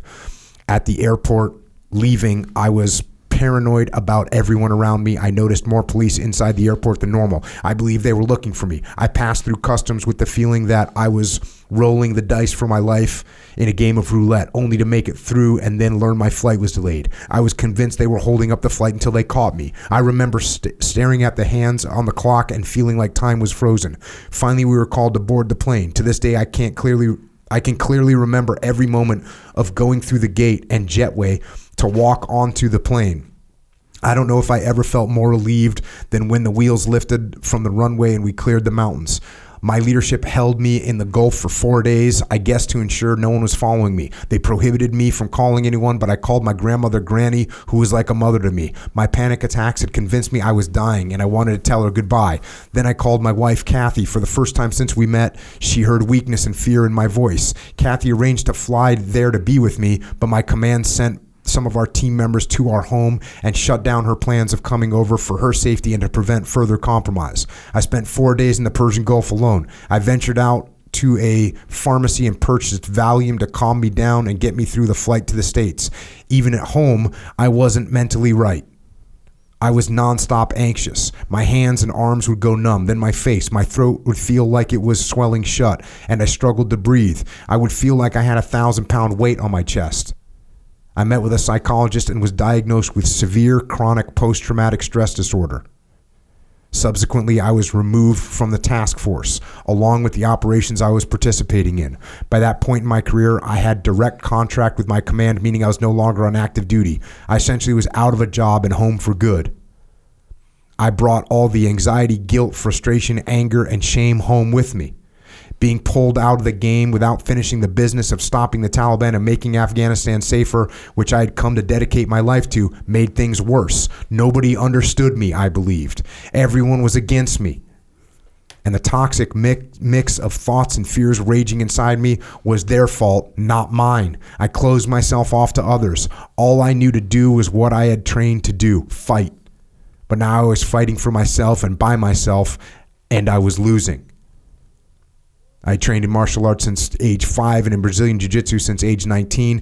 I'd also competed as an amateur and professional mixed martial arts fighter with an unbeaten record. Kathy suggested we open a jiu-jitsu school, and I went full bore into training and running the school. I also returned to fighting professionally in MMA. Within 3 years, our school grew to 2 locations and 1,000 students, and I still had not lost a fight, had won a world title, and climbed to number 6 in the world rankings in the flyweight division. I looked like I was winning at everything, but my life was a complete failure. Kathy and I separated and filed for divorce. I convinced myself the best thing I could do for our 3 children was commit suicide. In September 2010, while pressing a pistol to my head, I heard someone outside my apartment door. I hid the gun. When I opened the door, Kathy was standing there. We engaged in a heated argument that led her to ask me a life-altering question. Chad, how can you do all the things you've done in the military, Afghanistan, be willing to die for your buddies, train so hard for your MMA fights, and show such discipline to cut weight for competitions, but when it comes to your family, you quit? There's no more soul-cutting word to me than being called a quitter, but she was absolutely correct.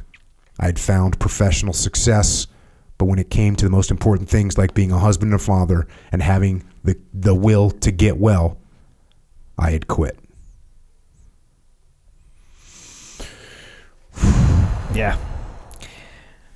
Yeah, it was a very, looking back, it was, that spiral happened like so quickly. I mean, it was 3 years. That spiral was 3 years, but it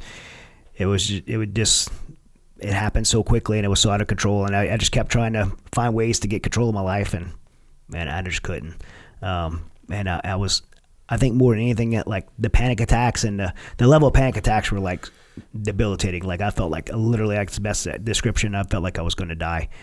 But on top of all that, what was worse for me is I was embarrassed. I was just, that's the simplest word I could give for it. I was just embarrassed. So what were you embarrassed about? Because, I worked my whole life to get, my whole, we talked about my story, like everything at work to get to a place like that I didn't even feel like I was qualified to be at, because there's so many people that had so much more military experience than me to be at a unit like that, to be on that mission. And I was like, when I was doing the cross-border stuff, like I was given like the keys to the kingdom to do this operation. So I felt so privileged to be there. And then I was entrusted with all of this, and then I felt like I failed. I felt like I failed at it. I felt like I was like if I played NFL, made it Little League all the way to the D1 college and then an NFL and the Super Bowl, and then you fumble the ball. That's what I felt like I did. I was entrusted with this, and I failed, and I was embarrassed. And you've been in that environment. Some people kind of alluded to that, and there's people that I trusted and looked up to and would have died for them, and they were like, looked at me that way, and even said things to, hey man, you like let us down, like, you were fine last month, like, and man, it was things like you don't like brush those things off when they're people you respect.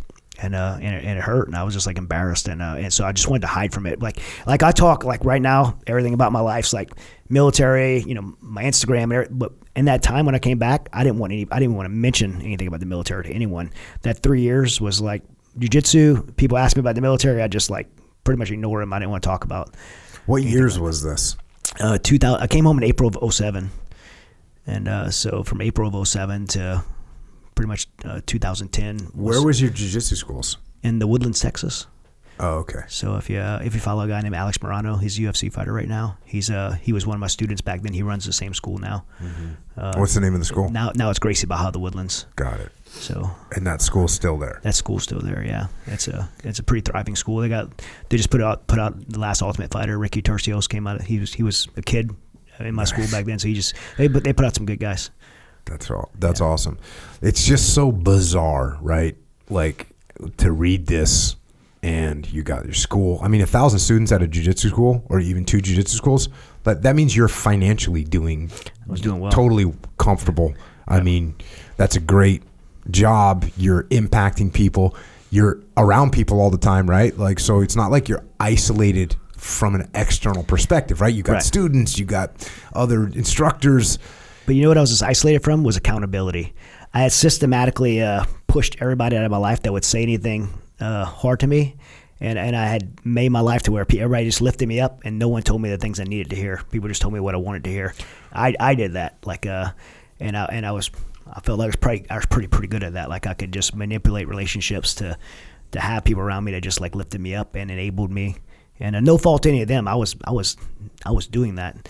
And like you said, the jiu-jitsu school, like the success of it, we opened the doors. Like I came home in April. By summer, I'm going to be out of money. Like I need to figure out how to take care of my family. So I like just got back and just started to grind to make this work. And I opened the doors with like 180 students.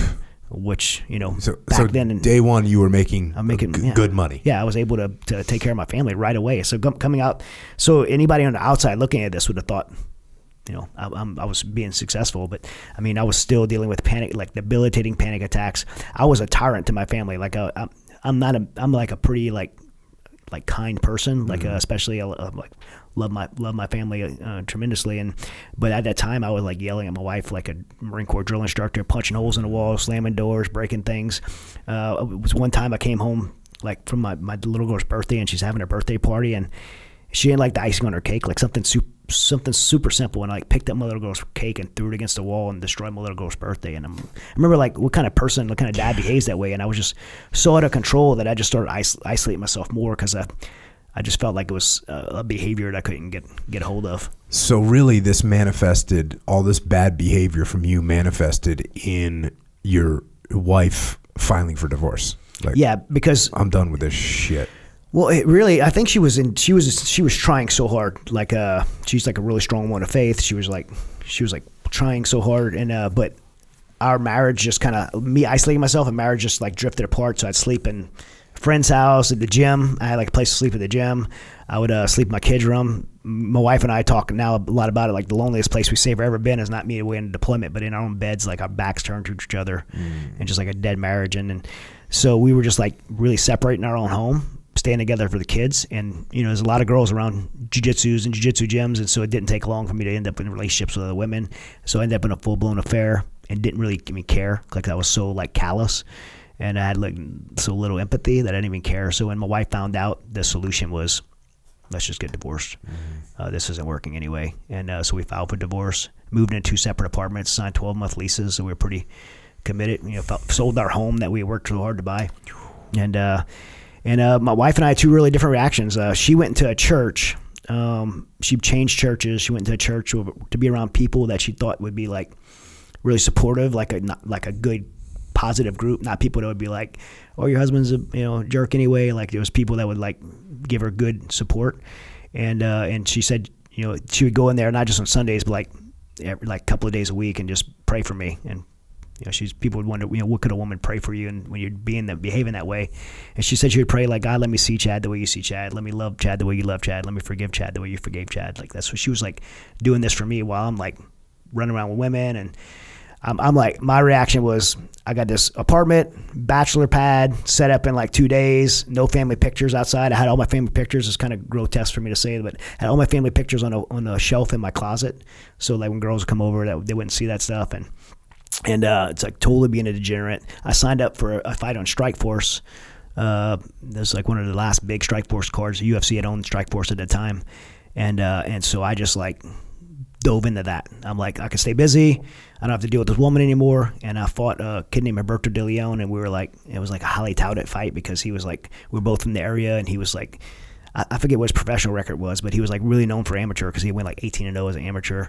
And he's like a really good striker. And they were talking smack about me being a ground guy. I had submitted all my opponents, but I wouldn't strike. So ego got the best of me. I was feeling pretty good in my boxing. I stood in the middle of that cage with him, and it was like my Rocky fight, like back and forth. I had submitted everyone before, but now I go to a decision, and every round, like he punched me and knocked me down, and I kicked him in the face and knocked him down, even knocked his mouthpiece out, like with a good teat kick to the face. It was like a pretty good fight. And at the end, I remember they're like gonna announce a decision, and I'm like, oh my gosh, like what happened? I don't even remember what happened. And my corner's like, it's gonna be close, man. And I'm like, and they had called, the one judge calls for Humberto, the other's for me, and I'm like, oh my gosh, I just lost my first fight. And then the third judge calls for me, my hands raised, 10,000 people screaming. And I remember like having this moment, and you've been in that cage, like people were screaming, and it's like loud and like deafening, but like everything got quiet. And I remember thinking like, man, all these people here and Kathy's not here. And I just fought so hard for this stupid, like, which I love jiu-jitsu, right? But it's in context, right? I fought so hard for this stupid win on my record. But meanwhile, my family's like devastated. And that's when I went home that night with my head held. I just went, me and Tim Kennedy, because he fought in that card. We had an after fight party. Ranger up threw it for us at Buffalo Wild Wings. I stopped in, checked in, went home to my apartment, and I was laying in bed just realizing, like, man, I'm like, what do I have? Like, my life, like everything that I'm good at is over. My life's like, I don't have any purpose moving forward. My family's the only thing I have, and I destroyed them. And a thought came over me, like maybe my family would be sad without me, but they'd be better off. And that same hopeless thought finds a home in the hearts of 20-something veterans every single day. And I didn't want to take my life to escape my situation. I thought it was for the betterment of my family, and I really had believed that, and I made the decision to do that. So you made the decision you're going to kill yourself. Yeah. That night after you freaking won Strikeforce? Yeah. I was laying in my bed that night. That's when I decided, and I wasn't going to tell anybody. I didn't want anyone to intervene. The one thing that so I would sit in that closet. I literally put my family pictures on the floor around me, and and I had that Glock 22 pistol. And when I put the gun to my head, I would have this vision of like how it would play out. Like somebody's gonna find you. Somebody's gonna hear a gunshot. You're not gonna show up somewhere. It's an apartment. You can start smelling. Like someone's gonna find you. And the only other person who had a key to my apartment at the time was my oldest son Hunter, who's 13 at the time. So. And I had heard a statistic that 1 in 3 children from a parent that commits suicide would do it as well. And so that thought would come in my mind. I'm like, man, my son's going to find me. So that was enough to pump the brakes. But I'd be in such a dark place. I'd be back at it. Like I was convinced that was the right thing to do. I convinced myself of that. And then that's when Kathy came. I was in that closet. How long were you in that mindset for? About 2 weeks. And I'd snap out of it, but I was just like this looming. It was almost like this feeling like I'm driving like, there's a pole, I could just turn my wheel, or I'm standing on the edge of a building, like I just have to jump, like I have a bottle of pills next to me, like I just have to, then it's done. Like I just had this, like it was just like almost like a spiritual like influence, like just like, and I'm not saying that's what it was, but it was like something just looming that was just like there for like, and I had thought about it a lot before, but in that 2 weeks I was like committed to do it, but I just could not get past that, how to get past not leaving that for my kids. And then that's when Kathy came to my apartment. I was literally, I had that pistol, and she knocked on the door. I wasn't going to answer it because I didn't know who it was, but when I heard her voice, this is my apartment, my closet. She would never came in there, but I panicked, and I hid that gun under a blanket, which was probably because of shame. And I went to the door, and I was so, it sounds twisted to say, but I was so mad that she was there interrupting me killing myself that I just started screaming at her. And she's not a very calm arguer, but in that moment she was like totally calm, and she asked me that question, how could you do all this stuff? She like laid out all this stuff, and weight cutting was always a big thing to her because she's like the amount of discipline, like I could like I love Doritos, like I don't eat them now, but like just to lick, I wouldn't even lick the nacho cheese off in a house by myself, like that kind of discipline. She's like, how could you do all of that? because she had to see all that, and how could you do all of that? But when it comes to your family, you'll quit. What was it that brought her over that specific night? How does she explain that? What she had talked to me that morning. I don't recall the conversation, but she had a intuition that I was going to hurt myself, and she just said she just knew something was wrong, something was off, and she felt like I was going to hurt myself. And I didn't say anything to allude to that, but she just had that women's intuition. You say this in the book. Kathy was attending church and praying for me, my recovery, and our family. I asked if she could find a man at her church to counsel me and provide accountability. That led to Steve Toth entering my life and leading me to become a Christian. Before then, I would say I was a Christian. I wore military dog tag that claimed I was one, but for the first time in my life, I surrendered my life to Jesus. After my recovery, I created a ministry called the Mighty Oaks Foundation to help combat veterans and those from the military communities suffering from PTSD and life issues to move beyond life's hardships and into the life God created us all to live. Over 20 veterans a day were committing suicide, and I felt compelled to tell every struggling veteran I could the lesson I had learned during my journey. In life, just like in combat, we aren't meant to fight alone. With Mighty Oaks, they wouldn't have to. So that's when you started the Mighty Oaks Foundation. Yeah, I had tried everything. I had been on the medication. I'd been through all the counseling at the VA and civilian counseling programs, and financial success, like you said, at jiu-jitsu, professional success, I had the accolades. Like, some of those things are good, some of those things are bad, but none of those things really changed my situation. And with Steve, I had literally wrote a 5-paragraph op order of how I was going to fix my life. I met him with him at Starbucks. I wanted him to show it to my wife, so I proudly and smugly slid it over to him, and he didn't even look at it, and he slid it back over to me and told me I was going to fail. I remember being super offended, but then he tapped on the paper and he said, if this plan doesn't have anything to do with your relationship with God, I'm not going to waste your time. I'm not going to let you waste mine. And like I said, I tried everything, and so it was the one thing that I had never really been intentional about. And so I made a decision to surrender my life to Christ, become a Christian. But beyond that, Steve mentored me an entire year in what would be called discipleship, biblical living, and teaching me how to make better choices. And that's what I really discovered.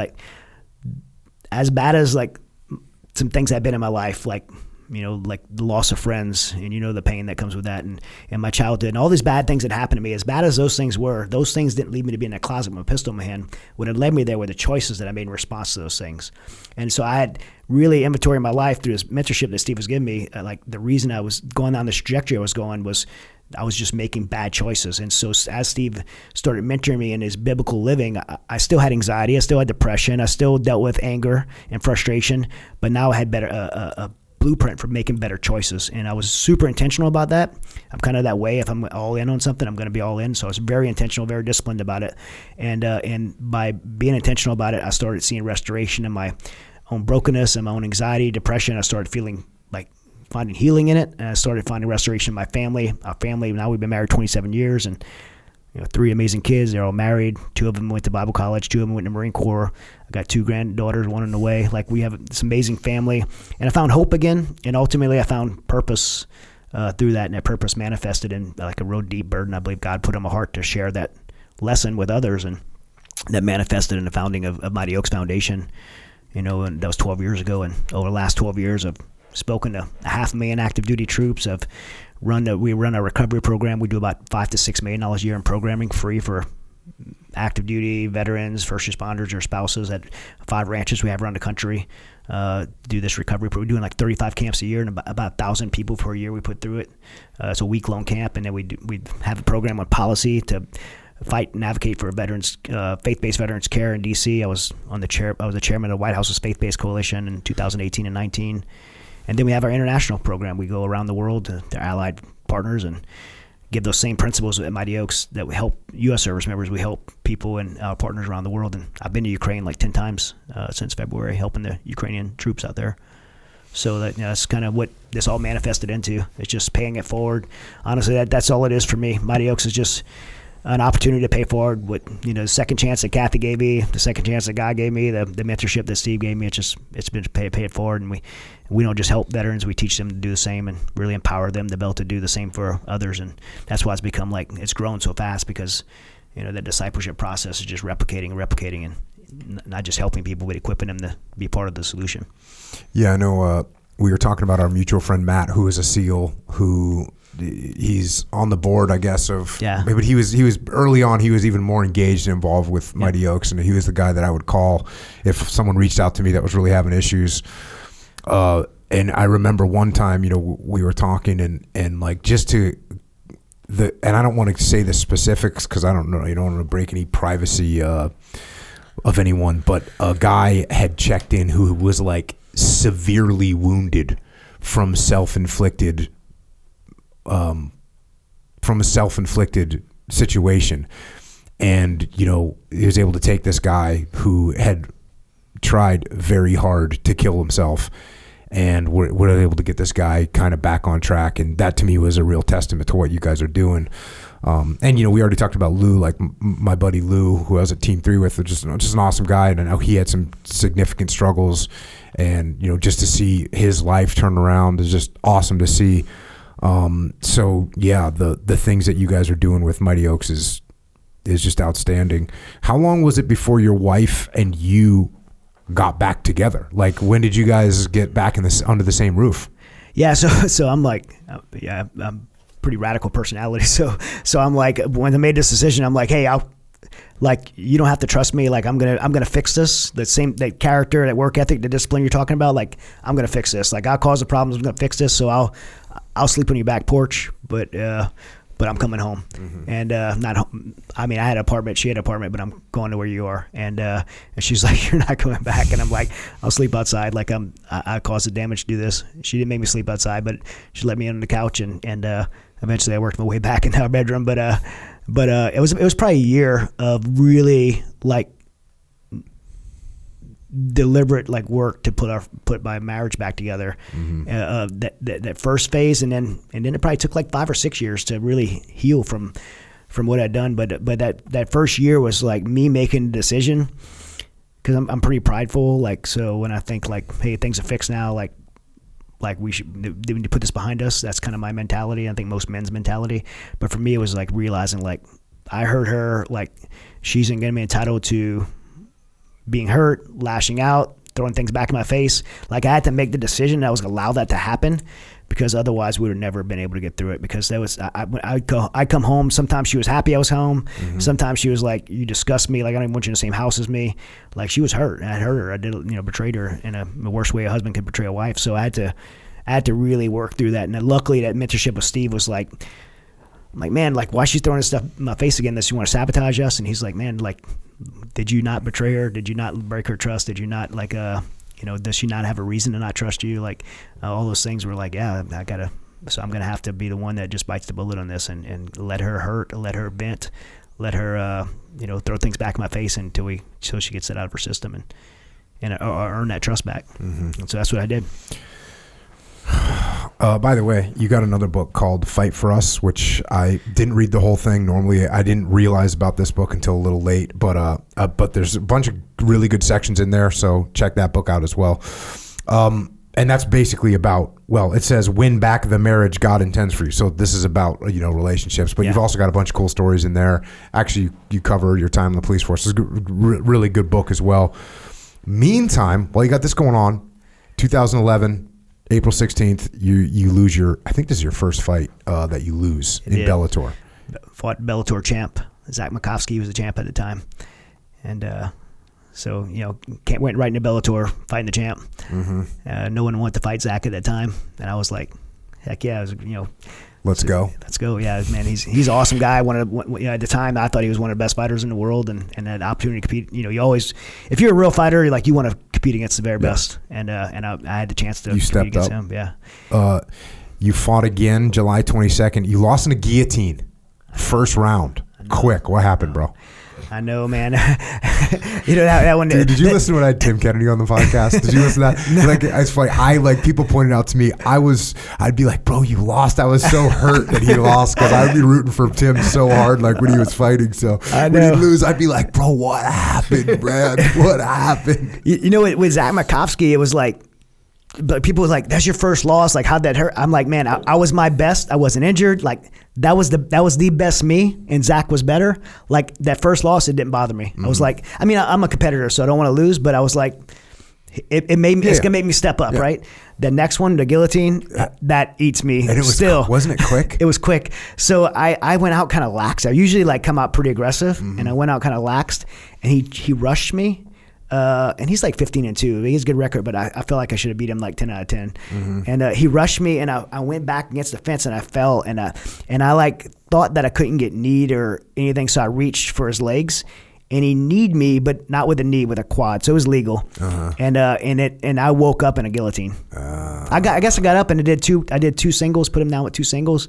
And on the second single, the first one he came back up, the second single I didn't remember doing it. I was like out, but it's muscle memory, man. You just so you were on the ground and he kneed you, but he luckily for him hit you with his thigh and not his knee, and so they declared it legal. Yeah, and he probably meant to do it that way. I don't know, but I woke up in a guillotine. I remember waking up dreaming I was drowning.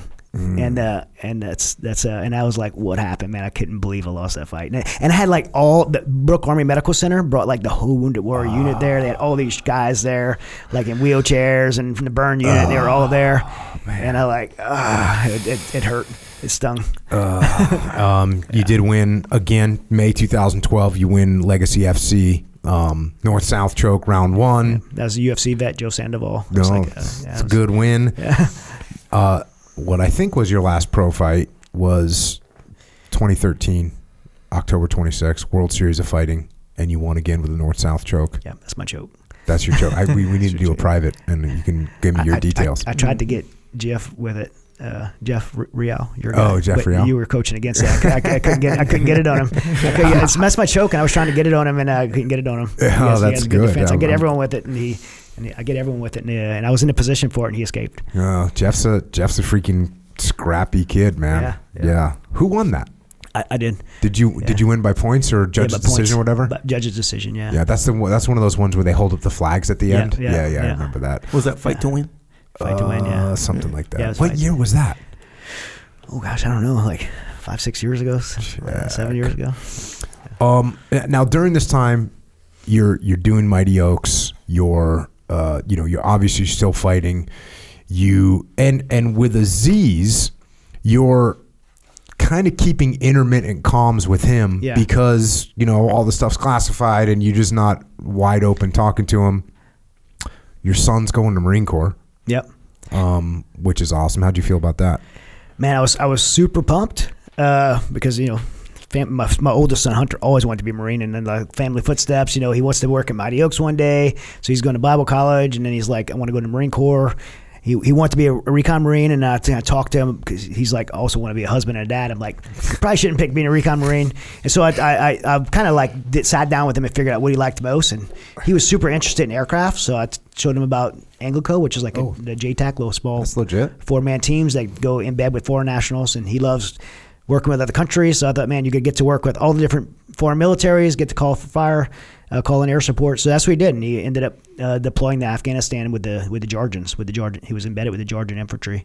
Check. And so he got to actually, even in 2018, he got to actually go in and do kinetic operations, call in fire support. So. And then what about your other son? He went in to be crash fire rescue.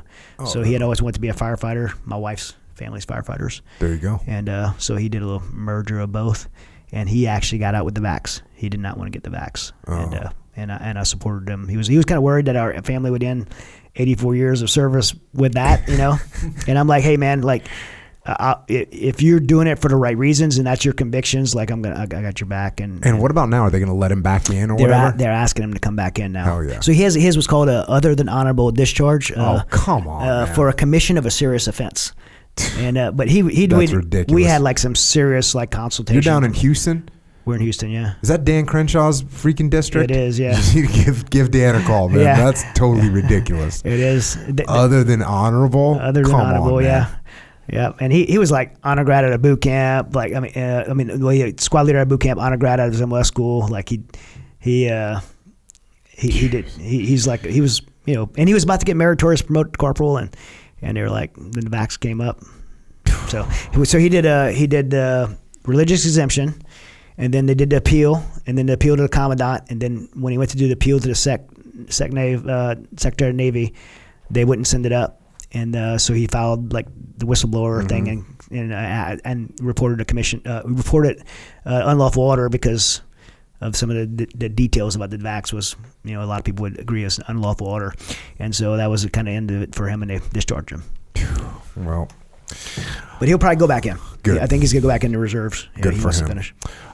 So you're doing all this stuff, and like I said, your communications with Aziz relatively, intermittent at the time, and again, you got a bunch of details about all this lessons that you learned along the way, in both these books, and you have another book too, which I got the Kindle version of. I don't have, and that one's called Unfair Advantage.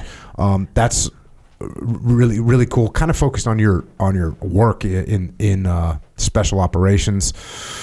But I'm going to fast forward now. It's summer of 2021. Biden has already announced that America's going to leave on this date, regardless of what the circumstances are. That's when we're leaving. Things are going south. They're going south quick. I'm going to go here to, this is chapter 5 of the book, and it's the name of the chapter is Who Surrendered to the Taliban.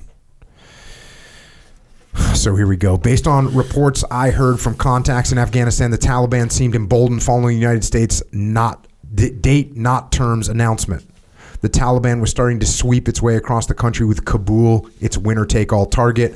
Although we were still committed to the SIV process, and that's a special immigrant visa for Aziz's family. And again, I fast forward through a bunch of stuff. You've had stuff you've already done. You're working to get him out. You're making connections. You're trying to make it happen. I'm fast forwarding past that stuff. The situation on the ground was more severe than we were hearing back in the States.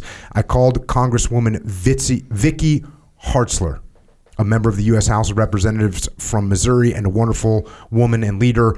We had worked together through Mighty Oaks Foundation on policy related to faith-based solutions for veteran care. I informed Representative Hartzler of the incredible service Aziz had provided for our country, and that although he had reapplied for the SIV status on July 1st, 2021, he could not get into the U.S. Embassy in Kabul because of the COVID-19 restrictions. We have to help this guy, she told me. Representative Hartzler committed to doing what she could to push along his application. Although I trusted her, I had no faith in the actual SIV process. I knew I needed to go into Afghanistan and bring Aziz and his family out. My teammate Andy and I had already been discussing possible options for saving Aziz. At the end of one of our phone calls, I said I wanted to move forward. Andy immediately said he was on board. And fast forward a little bit here. I pitched the proposal to Richie McGinnis, a journalist with the Daily Caller who had interviewed me for many stories about Mighty Oaks and veteran issues. I'd enjoyed working with McGinnis. I respected him, and like me, he loves a little adventure. I described for McGinnis how his organization would be our cover by saying they were working on a story out of Afghanistan regarding the withdrawal. They would hire me as their consultant, Andy as head of security, and Aziz as a local culture expert.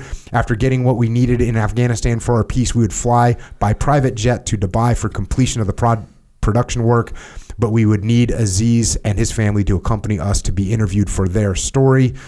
Then Aziz and his family would remain in Dubai and, of course, never return to Afghanistan. McGinnis was all in for both the story and to get Aziz out, and his bosses at the Daily Caller granted our plan an enthusiastic green light. I crunched the numbers and estimated our operation would cost $65,000. I believe God has an impeccable timing on how he orchestrates events. That same day, I received a call from Wayne Hughes Jr., a dependable friend, advisor, and longtime generous supporter of Mighty Oaks. Wayne had read an article about a Army Special Forces guy who wanted to get his interpreter out of Afghanistan. Do you know this guy? Wayne asked. I want to help with this Afghanistan thing, and I'm thinking about giving to this. I don't know him, I told Wayne, but I'm actually wanting to do the same thing for my interpreter. I was literally planning as you called. Why didn't you tell me? He asked. I explained how I appreciated everything he had done for our foundation over the years and didn't want to ask for anything more. How much do you need? He asked. About $65,000, I replied. Wayne responded without hesitating. Done. So that's like your initial plan. That's the initial plan, yeah. Pretty good plan. It was, yeah. I thought it was good. And man, Richard McGinnis was he was all that stuff you seen on Fox, like undercover with Antifa and BLM. That he was under. He was embedded with them, and he's like pretty cool guy, and I was like, man, he'd be down for this. And they talked to Tucker, and everybody's like, yeah, that sounds like a great way for us to get a story. Whatever they do, like whatever we did, you know. But they're like, it's a great way for them to get a story. And then, I mean, things just start moving faster. You go here. Moved too fast to pull that on August 11th, the media reported that one U.S. official admitted Afghanistan could fall to the Taliban within 90 days. I'm going to fast forward a little bit. On August 12th, so that's August 11th. And then on August 12th, and I mean, obviously we all remember this happening, but it's interesting when you hear the dates. On August 12th, the Taliban was taking over so quickly, they now faced no resistance. The Pentagon announced the deployment of 3,000 U.S. troops immediately to evacuate diplomatic personnel from the U.S. Embassy in Kabul.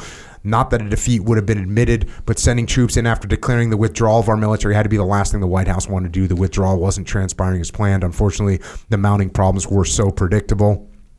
The following day, Kandahar fell. Next, Mazar-i-Sharif, the capture of Afghanistan's second and third largest cities on consecutive days, revealed the Taliban's military strength because the ANA still maintained an operating base in Kandahar.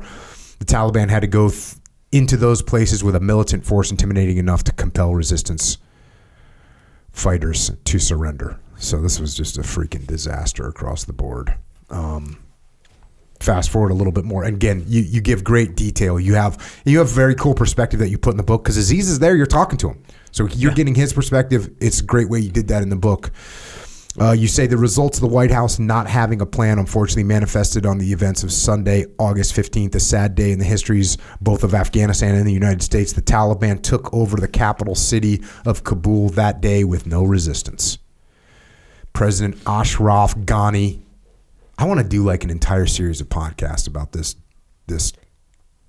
miserable human being, fled the country, hauling possibly close to $170 million with him, we later learned, and the Afghan government collapsed. And what's funny about Ghani, Ghani was like a professor at Berkeley, I think, where he taught like how to save failing countries. He taught this course, and just ridiculous.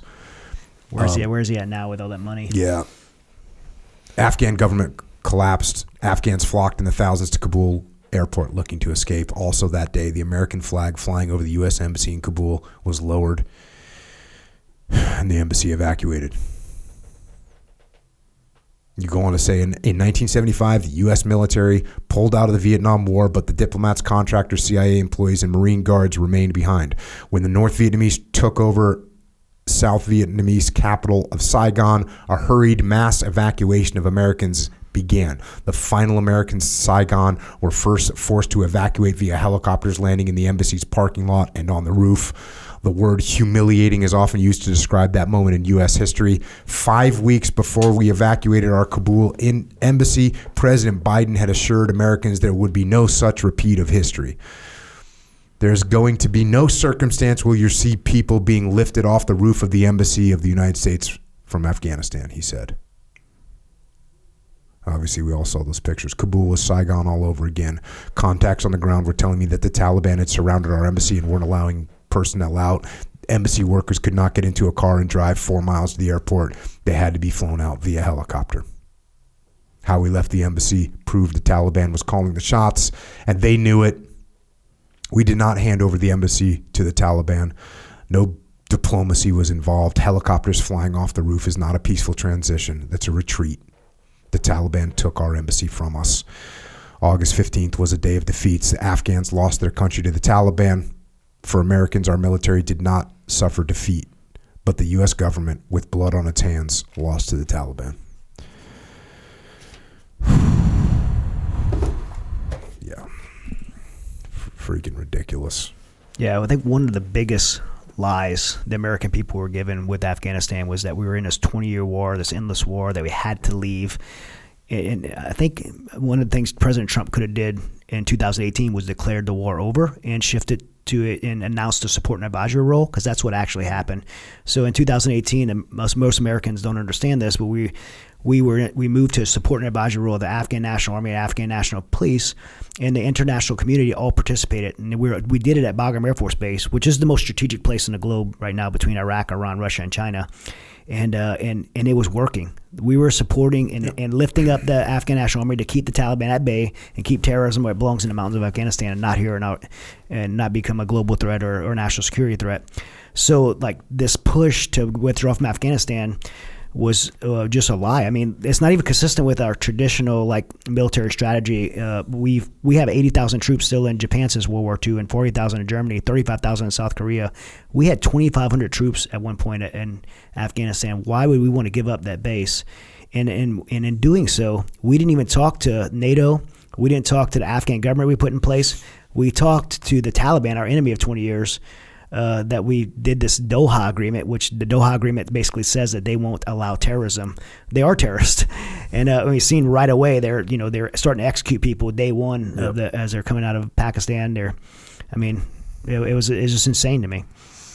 Yeah, when you're gonna support a country that's trying to change the way that they've lived, it takes generations to do that. And right. You pointed out 3 examples, right? Korea, Germany, Japan. It takes generations to get them to be stable on their own, and that's what it takes. But we weren't fighting a war anymore in Afghanistan. The war that we had been fighting was over. We hadn't taken casualties. I think we hadn't taken a casualty in 18 months, something like that.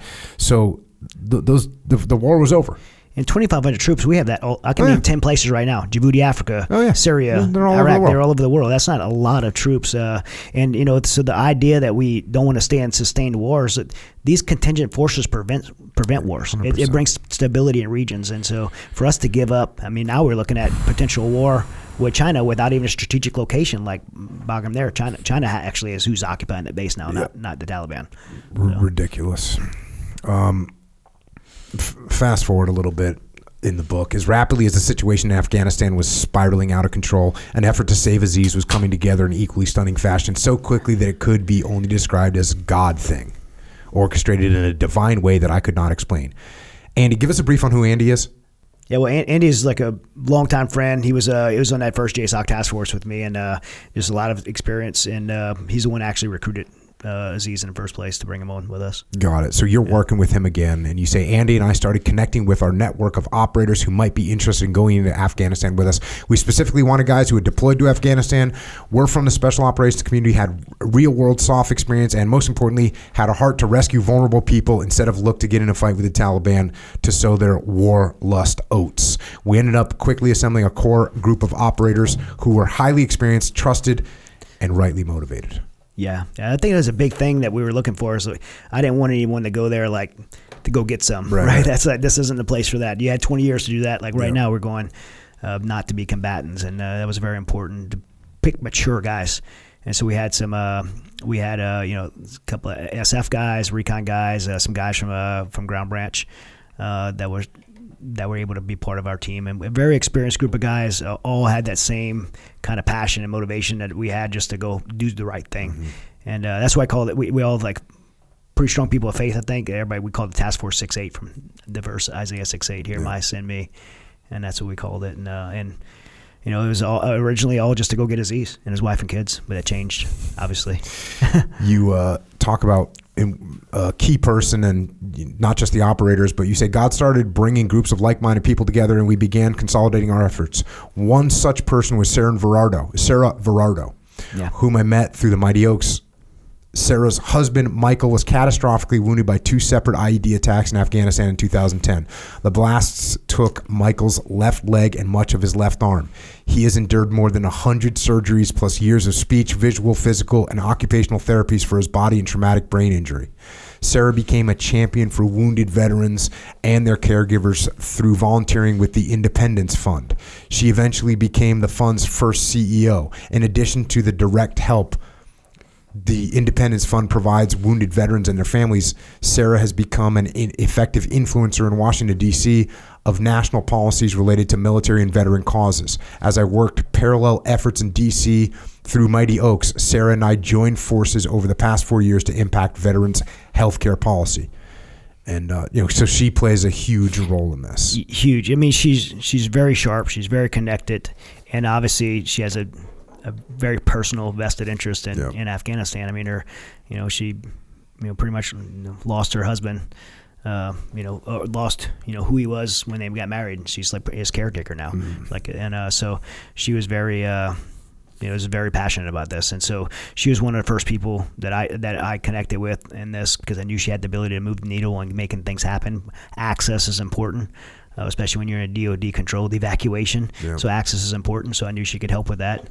Other guys, Tim Kennedy, Nick Palmisano, guys I can't mention their names. I mentioned Joe Roberts' name, but some really incredible group of guys. And as we were putting this together, one of the guys picks up his phone and puts it down and is like, "Hey, there's these 3,500 orphans, and they just got left."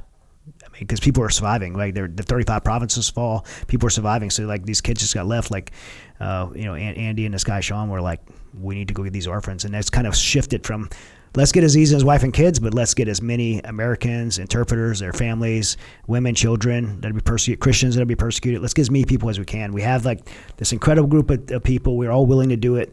Let's just go all in. And that's what I said. We've gotten a lot of credit. Like we got recognized on the House floor. I got that Bonhoeffer Achievement Award. Like we get all these things, but truthfully, like the only thing I feel like I could take credit for is that we had that burden of believe God put in our heart, and we said yes. And beyond that, like, I'm not smart enough or capable enough to pull off what happened, because it was literally like some things happen, and like that's why I said the only way to describe it is like a divine miracle, because if any one of those things didn't happen the way they happened in the sequence of events, the whole thing would have been fall apart. And the first was Sarah calling the Joint Chiefs and getting permission for us to be able to go in a DOD-controlled HKIA airport, Henry Carter International Airport, as civilians, to possibly land like commercial aircraft or foreign military aircraft and go outside the wire to rescue people. Like that's like you're an officer. That's like a no. That's a no. Exactly. Yeah. And but in a miraculous turn of events, they said yes, and then we had to figure out how to get people. These are visa applicants now.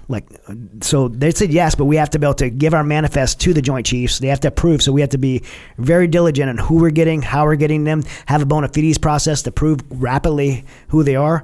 And then we have to be able to move people that are visa applicants across the border of another country. We can't bring them to the United States because we're not the State Department.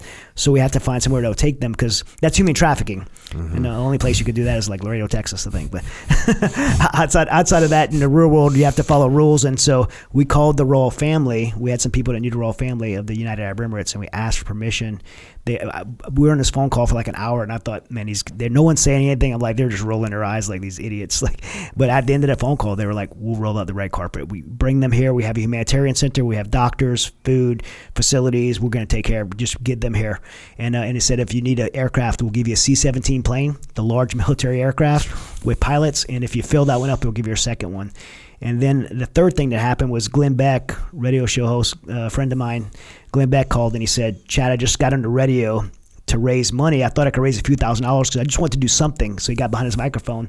He said in 3 days I raised $21 million. Overall, he raised $46 million. He's like, I don't have an operation. So I said, start chartering planes. And so Mercury One's his nonprofit. They partnered with us at Mighty Oaks, and they started chartering. A guy named Rudy Atala, who's a veteran, amazing dude, started chartering planes for us. And so all that came together in like 3 days to launch this operation.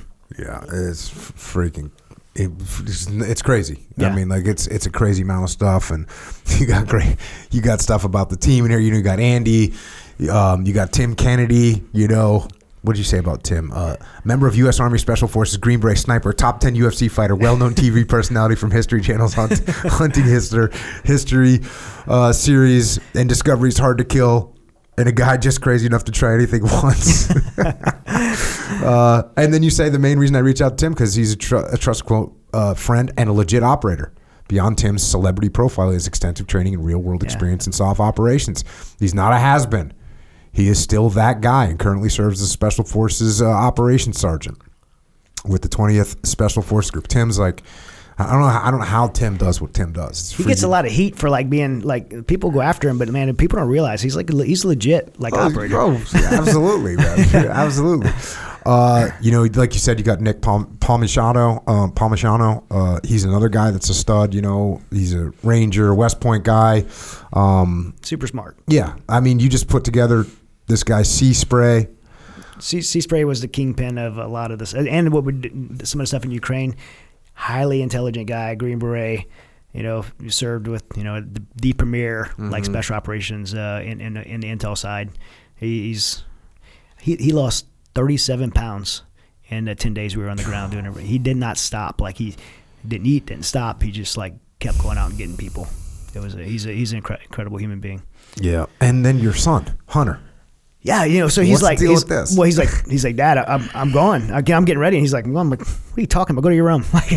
He's like, I'm a man now. I have a beard. Like I've been in Afghanistan. Like I had an interpreter too. Like I want to be part of this. And I'm like, and so I just kind of thought for a second, like, man, like how horrible would it be for me to like take that away from him? And I mean, obviously I don't want him involved in this because I'm his dad. I want to protect him, but how horrible would that be to take that away from him and me have to face that? No, I took that away from him for the rest of his life. So he ended up in Abu Dhabi, really just doing, he's a super smart, kid. And he's like, he just really organizes things really well. So he was like, he kind of earned his place there in Abu Dhabi. And then ultimately he wanted to come on the river operation with me, but we didn't let him do that. But now he's like in Ukraine, like he's leading operations in Ukraine. He's pretty smart. He's got it going on. Yeah. He's a black belt too. Oh, he's definitely got it going on. Fast forward a little bit. Again, get the book, but I'm going to fast forward a little bit here. After Kabul fell, the first part of our Task Force 6-8, which you already talked about, that's from Isaiah 6-8. Here I am, send me. Team headed overseas to set up a JOC in the UAE. And again, the UAE been, they're fighting terrorists in the UAE. The UAE is staunch allies of America. So it doesn't actually surprise me that they were ready to support. I remained in the United States for a few more days to continue working on operations logistics for when the team arrived in Afghanistan and to work with Sarah setting up the system for the flood of requests coming at us, because that's another thing that's going on. And you talk about it in the book. Like now all of a sudden everybody knows that you're going to get people out. Everyone's putting in requests to you. Sarah worked the DC angles, taking responsibility for coordinating with government officials to ensure we did everything legally. We were carrying out a moral cause, rescuing our fellow man, and we knew we had to precisely follow the law. You go on here. As of Friday, August 20th, we estimated 100,000 Americans and allies needed to be brought out of Afghanistan. The next day, Sean, Seaspray, and Dave flew from Abu Dhabi into Kabul as our first boots on the ground. Tim and Nick would fly later into the UAE with Hunter and me, and then Tim and Nick would travel on to Afghanistan. Once we had everyone in place, Andy, Joe, Hunter, and I, along with others, would work operations and coordinate rescues from the JOC in Abu Dhabi.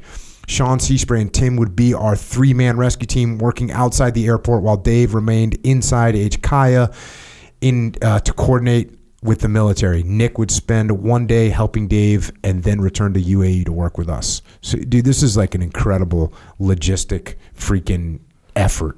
It's like it was like insane, so fast, and it was like, all. And then, like I said, if any one of those things, if you were to say, hey, listen, I want you to evacuate 50,000 people from a country, how long do you need to plan and execute this? You'd be like, I need 6 months. Yeah. Adam, that's if you were good. Yeah. You'd be like, look, I need 6 months. So the fact that you're doing this shit in 4 days, something like this, 6 days, is absolutely freaking awesome. Yeah, it's just everybody just coming together. It was one of those moments. There's always a little bit of ego everywhere. It was one of those moments that everybody put all that aside and just worked together to do the right thing. And everyone knew there's no time for that. There was no time for posturing and positioning. Yeah. I was just like, let's just lock arms and do it. That was rad when we had Tim on talking about this. Like, Tim is just such a good dude, but he's like, I'm glad this happened when he's glad it happened when he was however old he is now, 37 or 41 or whatever he is. He's like, because he just was like, okay, what do we need to get done? Whereas if he was young, if he was being young Tim, which young Tim had to be a handful. We laughed a bunch about what a handful Tim was. But just the fact that it wasn't just him, but everyone on the team have all these badass experienced people, and they're all like, what do we need to get done? No egos, let's rock and roll. That's what made it happen. What made it happen. Absolutely. It was cool to see Tim that way. I've been knowing Tim for a long time, and Tim was just like, what do you need carried? Like, what do you need? Like, he was like, where do you need me? And honestly, it was like, we need you on a ground team. And he was like, he wasn't going like seeking, and everybody was giving him a hard time for that. Like, he was just like, where do you need me? And he was just there to help. Mm-hmm. And by the way, like, he didn't need to do any of that. He's like, he's a pretty successful dude right now. He didn't need to prove anything. He's got the profile. He's got the bio. Like he's got a successful. He didn't need to do any of that. Sure. He just wanted to help. Just trying to help out. Yeah. And for me, like one of the other benefits for me is I know when I was putting this together, like this is going to cost a lot of money, and I have to raise it fast. And I already have like Mighty Oaks. I have to raise $6 million a year. Like for Mighty Oaks, like I need somebody else that could help be in the PR side. And so Tim wore that hat too. True. Yeah. And damn, Glenn Beck raised what, 26 million? 46 total, 21 in like 3 days. And those flights, like a lot of people don't realize, those flights were like $800,000 a piece. Props to obviously to Glenn Beck. That's awesome. Also to the American people that are like, oh, I can afford to give a little bit to help these citizens out, these allies out. That's why, like I keep saying as I talk about this, like so there was a time we were in Abu Dhabi, and I was really perplexed by this because they had helped us rescue, get some Americans out, right? And so I was in this room, and a couple of us were in there. There was the Minister of Interior. There was 5 generals. There was 20-something lawyers and a couple of royal family members. And I had to thank them rightfully for helping us get these Americans out when our government wouldn't. And then I also had to apologize for our government, which I'm a pretty proud patriotic dude. So for me to apologize for our government was like something hard. But as I walked out, I remember walking out just feeling ashamed, and then I thought for a second, like, you know what, I'm ashamed of our government, but I probably never have been more proud of being an American, because when our government did not do the right thing, good people stood up and just did it. And I don't mean just the 12 of us that went to do the rescues. I mean like the thousands of people who donated, the people who there was people that don't like me, that follow me on social media because they don't like maybe my conservative patriotic views, and so there were people that were following me that were writing me like, hey, I don't like you, but what you're doing is awesome. Where can I support? Like people like that. And there was a Jewish organization that went to donate, write about in the book, they went to donate $1.5 million for 2 flights. So $700,000 flight, $800,000 flight. And they were going to donate. Mighty Oaks, we're a Christian organization. So they went to make the donation, and they called me up and they said, hey, we can't make the donation. I was like, did I give you the routing number wrong? Like, no, you're a Christian organization. We're a Jewish organization. We can't make that transaction. And I said, man, but you realize we're rescuing Muslims, right? And they were like, the guy laughed, and he was like, okay, let's do it. And then we made the donation. It was like a really cool moment to see just people from all walks of life just come together and do the right thing for their fellow human, and it was pretty cool. And and again, our government didn't do the right thing, but people did. Yeah, it was cool. Oh, man, get a little picture on the ground here. I'm gonna fast forward a little bit. You got at this point where I'm fast forwarding to, the Taliban basically has external perimeter of HKIA. So they're around the airport. They definitely control the outer perimeter. They control the outer perimeter. We barely control the inner perimeter. And you say, I've flown in and out of HKIA many times. The international airport is on the northeast edge of Kabul, and densely populated residential areas are to its southwest and northwest, but there are also a bit of a buffer of open terrain around much of the airport. The Taliban could not stand shoulder to shoulder to secure the airport perimeter because it was far too large of a landmass. Imagine a major airport where you live. You could cover access points and observe open areas, but the perimeter would be porous. The best way to locate the checkpoints was good old-fashioned walking and looking, with the Taliban executing people trying to escape. The worst scenario would be for our rescue team to start smuggling people through an airport gate believed to be secure, and then have the group compromised by the Taliban. So you got people trying to recon, trying to figure out what's going on. I got to fast forward again, but here we go. I had to do, so you're communicating with Aziz, and you say I had to do a lot of convincing for Aziz to make his 8th, and he said final attempt to reach the airport. So he's tried a bunch of times to get through. There's checkpoints everywhere. He's getting shot at. He's got a Mashkour, 7 years old or 6 years old at the time. His wife has a wound, infected appendix wound from surgery. So he's got all that going on. You say because of the Taliban checkpoints, the 0-0's presence, massive crowds, the first 7 attempts had failed. Aziz had lost hope on the 7th. At night, I coordinated with Sean, who was waiting for the family at a gate when Aziz called and said they were turning around. He was covering 7-year-old Mashkarala's ears while talking to me, and I heard shooting in the background. I'd heard shooting on the previous call too. I just need you to go for it, I pleaded with Aziz. With Bashir and his Taliban thugs looking for Aziz and his family, and again, the backstory on a lot of this stuff is in the book. Bashir, obviously a bad guy. I believed it was more dangerous for them to turn back, but Aziz also knew the accounts of what the Taliban were doing around the airport. They were beating people, they were shooting them to death, they were cutting off heads and arms, they were tying a rope around people's necks and dragging them behind cars through the streets. I can't, brother, he said. Mashkarala is scared. I've got to go back. Aziz didn't believe his children, especially the youngest ones, could take hearing more of the gunshots the Taliban were firing into the air to scare people, or worse.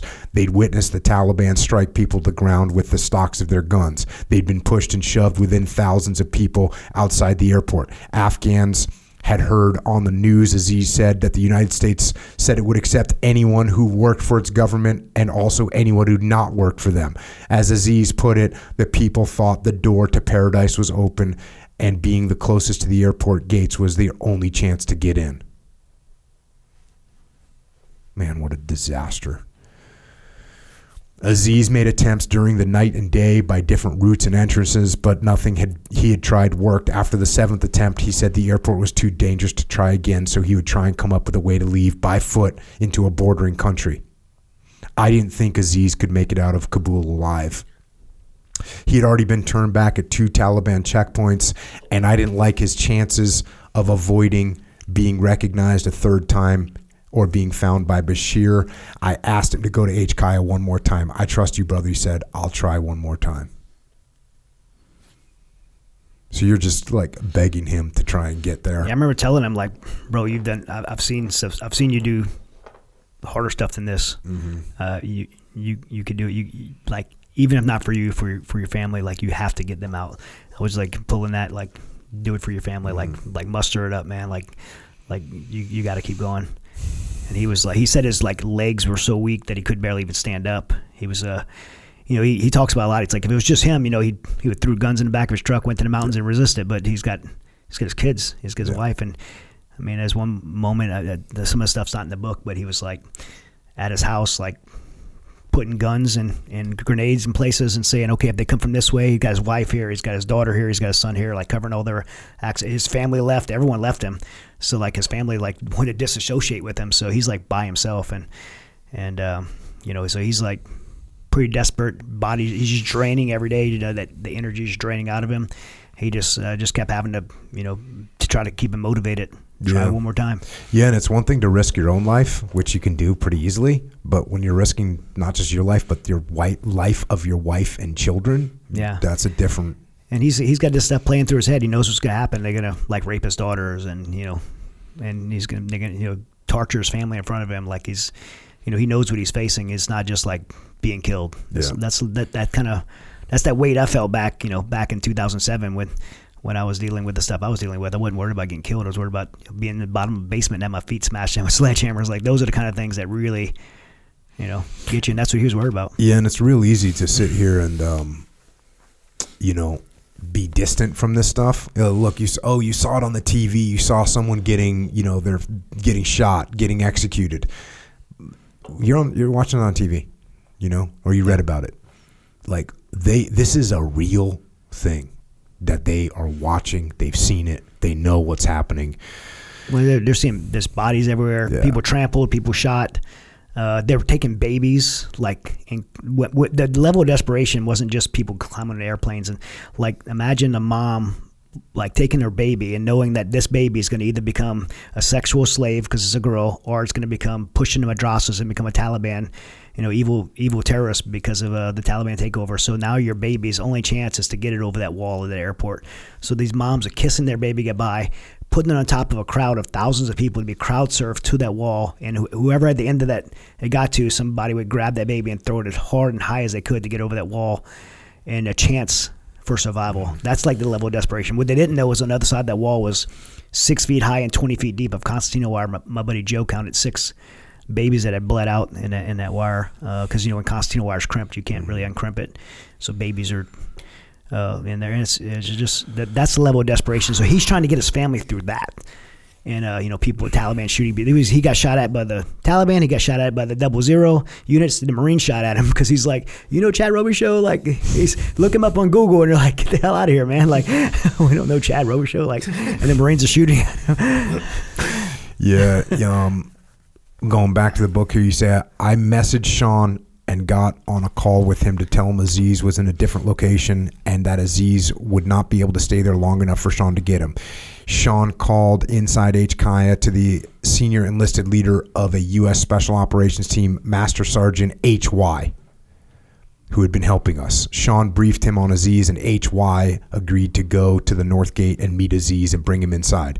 We linked everyone up through WhatsApp, and HY told Aziz that he and his team were on their way to meet them outside the airport. The area was relatively calm, allowing Aziz to wait there. He spotted a small pararescue team exit the North Gate across the road from where he was standing about 50 yards away, but they were wearing body armor and helmets, and Aziz couldn't recognize if it was HY's group. Aziz climbed onto a large shaky rock, and while trying not to shift his weight too much and flip the rock over, he yelled, HY, this is Aziz. But HY didn't hear Aziz. Then Aziz saw a teammate next to HY get his attention and point toward Aziz.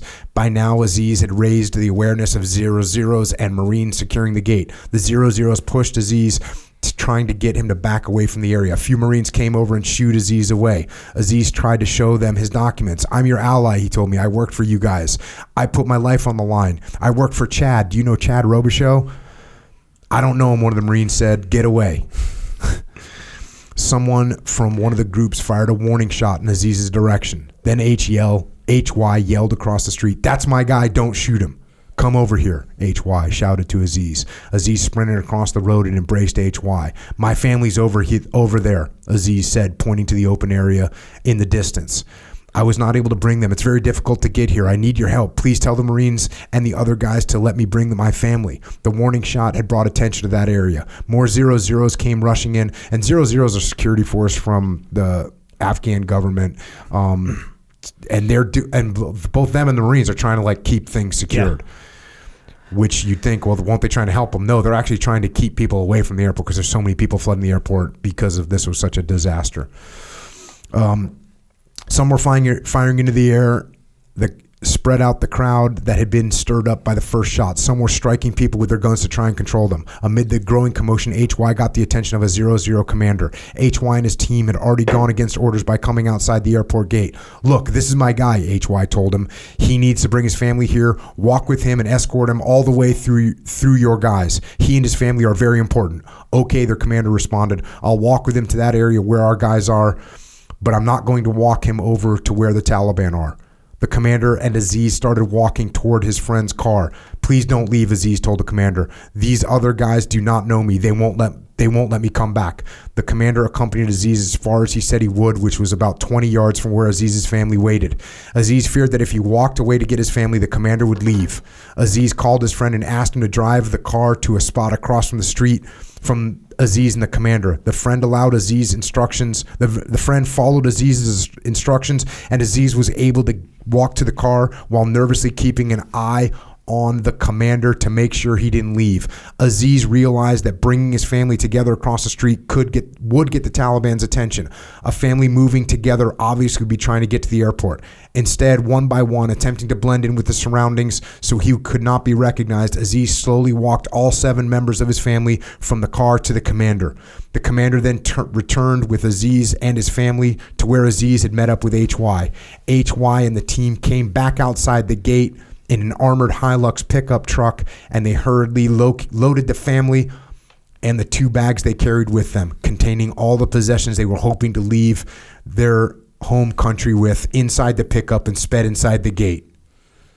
When the Hilux had cleared the last of the various checkpoints maintained by Allied militaries, HY snapped a selfie with Aziz and sent the photo up to us. That's when I learned that my brother and his family had finally made it safely into HKIA. There's a part that is not in the book that we could say now. About 2 hours after Aziz got in there, got his family situated, we got word that a 16-year-old American university student was trapped just outside in a house just outside. The Taliban was trying to find her. She was hiding. She had tried to climb the wall and fell, so she was injured, couldn't move. And we asked Aziz to go back out. I didn't ask him, but some of our guys asked Aziz to go back out and go get her, and he did. Dang, dude. So, yeah, I was actually upset when I found that he did. Yeah, I'd be pissed too. Yeah, but damn. But that's just who he is. You know, he was like, and his wife's like, "You going back out?" He's like, "No, I'm not going back out." And he went back out and got this girl.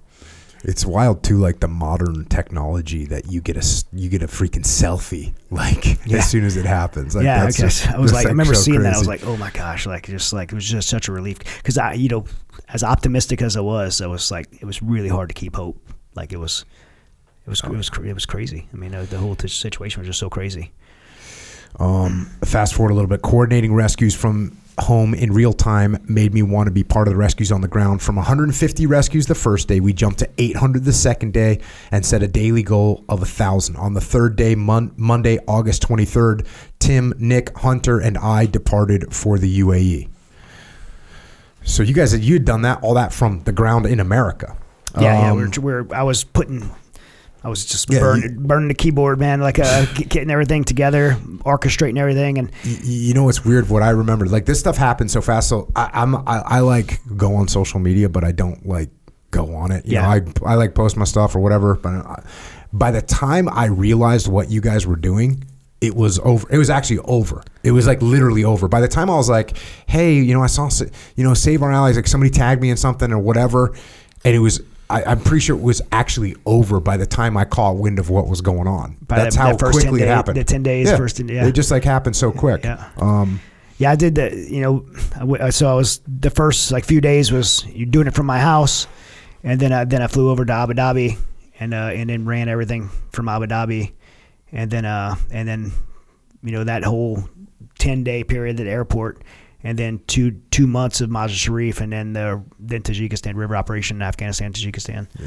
So it was just like, that whole thing was about 3 months. I don't know if you tagged me in social media or Tim did or somebody did, and I like reposted it or something. But you guys were already like working, and at least I can't remember it all, but I just remember going, oh, damn, this is because I also remember sorting through. There was a bunch of people that were kind of like your buddy that said, hey, this special forces guy is trying to get some of his friends out. Like so many people. Yeah, so many people were asking for money. Yeah. And I was like trying to figure it all out. And then when I found out it was you guys, when I found out it was you and Tim, I was like, oh, okay, cool. That's at least a known good group of freaking humans. But yeah, this shit happened quick. Fast forward a little bit more.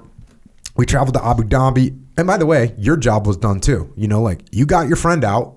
Your job was done, but you were just getting warmed up. We traveled to Abu Dhabi where we were able to grab about an hour's sleep. We woke up and met with Tim, Nick, and Joe to plan out our initial integration into operations there. A flight was about to return to HK in about an hour or two, and since Joe and Andy needed me in the jock, it was just going to be Tim and Nick on that flight to join Sean, Seaspray, and Dave. Saying goodbye to Tim and Nick as they departed brought back an old feeling I hadn't experienced in years. The last look you give someone before they go, and you know there's a real chance you'll never see them again. I couldn't help but consider they were getting on that plane because I'd asked them to, and they trusted me.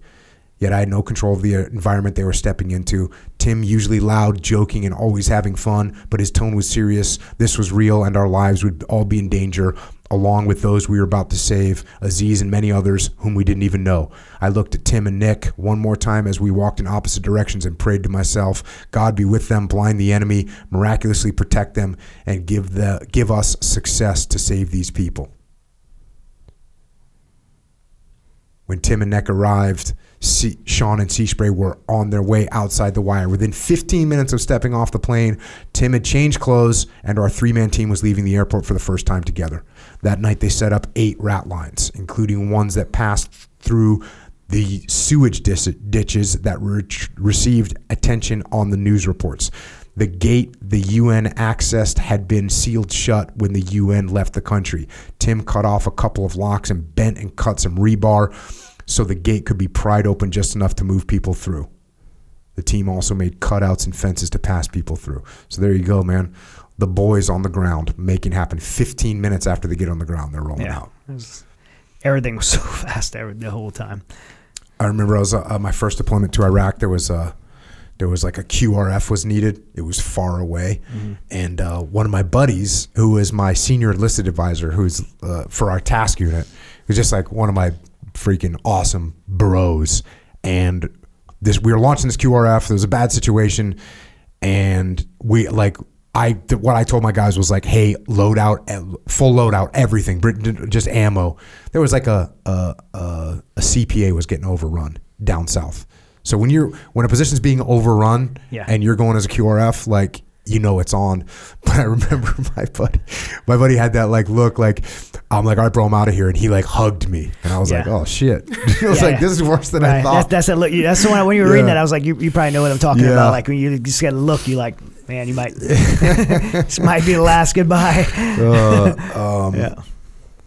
Fast forward a little. Again, you go through such good detail in the book. Most of our operations occurred under cover of darkness, although we were able to move larger groups during the day by bringing them to the airport on buses. As with everyone we brought into the airport, we made triple certain anyone we allowed onto a bus was properly vetted. The U.S. government has been accused of evacuating lucky souls who were in HKIA regardless of status. While that may ring true, our efforts were handled with military precision. Our government was adamant that we weren't sticking just anyone on a plane and flying them out of the country. Most NGOs working alongside us did due diligence in vetting people as well. We knew exactly who we were getting out because of the triage process that Sarah oversaw in the States. So you guys ran this, like a military operation. Yeah. I mean, as you could suspect on the ground, is, of course, the near fall recognition symbols, and then the bona fides process to make sure they are who say they are before we move them. And then, of course, they're going to have 10. If you have 10 people, you have another 10 people that shouldn't be there, and so you got to sort through that. Fast forward a little bit more. Late afternoon on Thursday, August 26th at 1750 local time, a V-bid suicide bombing outside Abbey Gate killed 13 U.S. service members and approximately 170 Afghans hoping to be allowed inside the airport. 18 other U.S. military members, along with well over another 200 Afghan civilians, were severely wounded. When I received word in Abu Dhabi of the attack, my first thought was, are our guys okay? We immediately got in touch with Tim. At the time of the explosion, our ground team had just completed loading evacuees onto a C-17 about a mile away. They had been at Abbey Gate minutes earlier. The cargo ramp was still down on the plane when they heard the blast, and a dust plume rose from that area. They could not tell what had happened, but they knew it was bad. They closed the ramp right away and sent off the flight. As the reports came in detailing the number of U.S. service members killed, I got angry. Yeah.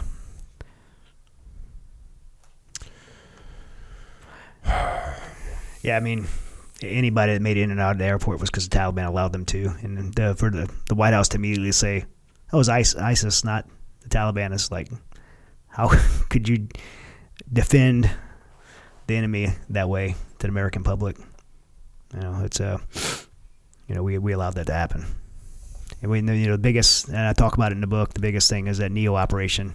You take the White House took the non-combatant evacuation operation away from the DOD and gave it to the State Department, who has no business in doing that. They don't know how to do it. It's not their job to do it. That's what's the difference between military force and diplomacy. And they treated that airport like an embassy, and it allowed the military to do their job. They just made them embassy guards. Yeah, that allowed this to happen. A Lance Corporal in the Marine Corps would have been able to plan this better than the way it went down, and it's horrible to see. And no offense to Lance Corporals in the Marine Corps at this time, because you guys are squared away, and you would have done a better job, 100%. Fast forward a little bit more. The bombing's aftermath created more challenges for us, with a week remaining until the United States self-imposed deadline. 2 more gates were welded shut, further restricting entry points. We also received word from inside the airport that military leadership had started pulling back troops from security responsibilities, which was one way we were able to bring people inside. The new challenges meant a mix of overt and covert operations was no longer an option for us at HKIA. The additional security threat forced us to work covertly and avoid all major gates. For whatever motivation the State Department had, I think it figured out that the only way to shut down NGO evacuations was to allow the lily pad countries to max out on refugees they could handle. The vetting processes to move refugees out of those countries came to a virtual halt. Our last flight of evacuees left 3 days before the deadline. For that time, the rescues were over. Tim, Sean, Sea Spray, and Dave returned to Abu Dhabi, and we reunited to share a meal, hold the debrief, and address what was next for us. I had badly wanted to fly back into Afghanistan one more time, even if just to help load evacuees onto one more plane. I had wanted to put my feet on Afghanistan dirt one more time. But over 10 days, when the dust settled, we had rescued more than 12,000 people out of Afghanistan with, the best I can estimate, over 50 recovery operations. Only the Department of Defense evacuated more people. And we saved Aziz.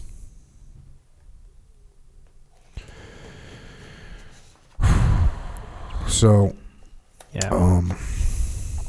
So when that piece happened, we knew like the military had to leave, but we kind of remember us talking. And we were like, well, we don't have to.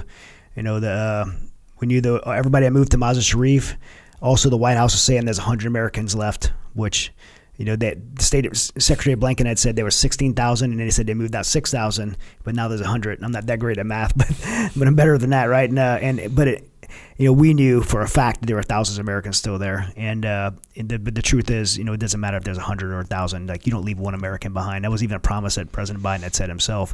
And we're from where we came from, you scorched earth to go get an American. Like, that's just what we do. Even in some idiot like Bo Berdahl, a traitor, like, they knew they were going to lose people to go get him, but he was an American. They were going to go get him, and so we chose to stay, and because of that, and we worked a coalition in Mazar Sharif and got another 5,000 people out through that, and then when that was over, after 2 months of that, basically all the ability to be able to fly people out, like you said, the State Department had pretty much closed those doors. Yeah. So we knew there still had to be something we could do. Everyone had moved to the Panjshir Valley, and Ahmad Massoud, if anybody's followed the history of Afghanistan 9/11, Ahmad Massoud was the leader of the Northern Alliance, and bin Laden brilliantly assassinated him the day before 9/11 because he knew he would be our ally. So they cut off our allies before they executed 9/11, which was pretty smart strategy.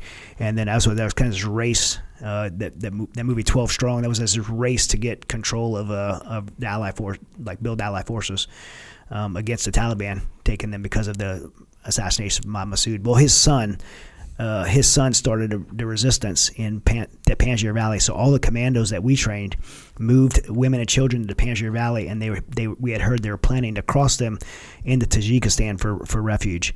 And so when I heard this, I'm like, this is what we could do, because I knew, I've been in the area plenty of times before. The mountains there are like 25,000 foot peaks. They're even if you make it to the border, there's like a lot of places like 1,000 foot cliff off the border, because the border of Tajikistan and Afghanistan is the Panjshir River. So there's like a lot of cliffs there. And in addition to that, the Panjshir River is Category 5 rapids. It's ice melt water. If it stops anywhere, it's freezing, even in the summertime. So it's like this really treacherous terrain. In addition to that, the Taliban was protecting that border. The Tajik border guard was protecting there.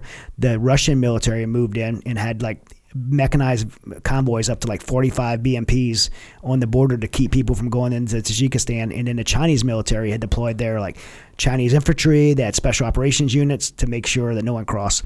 So they were going to try to move women and children through all that with no kind of visual of how to do it.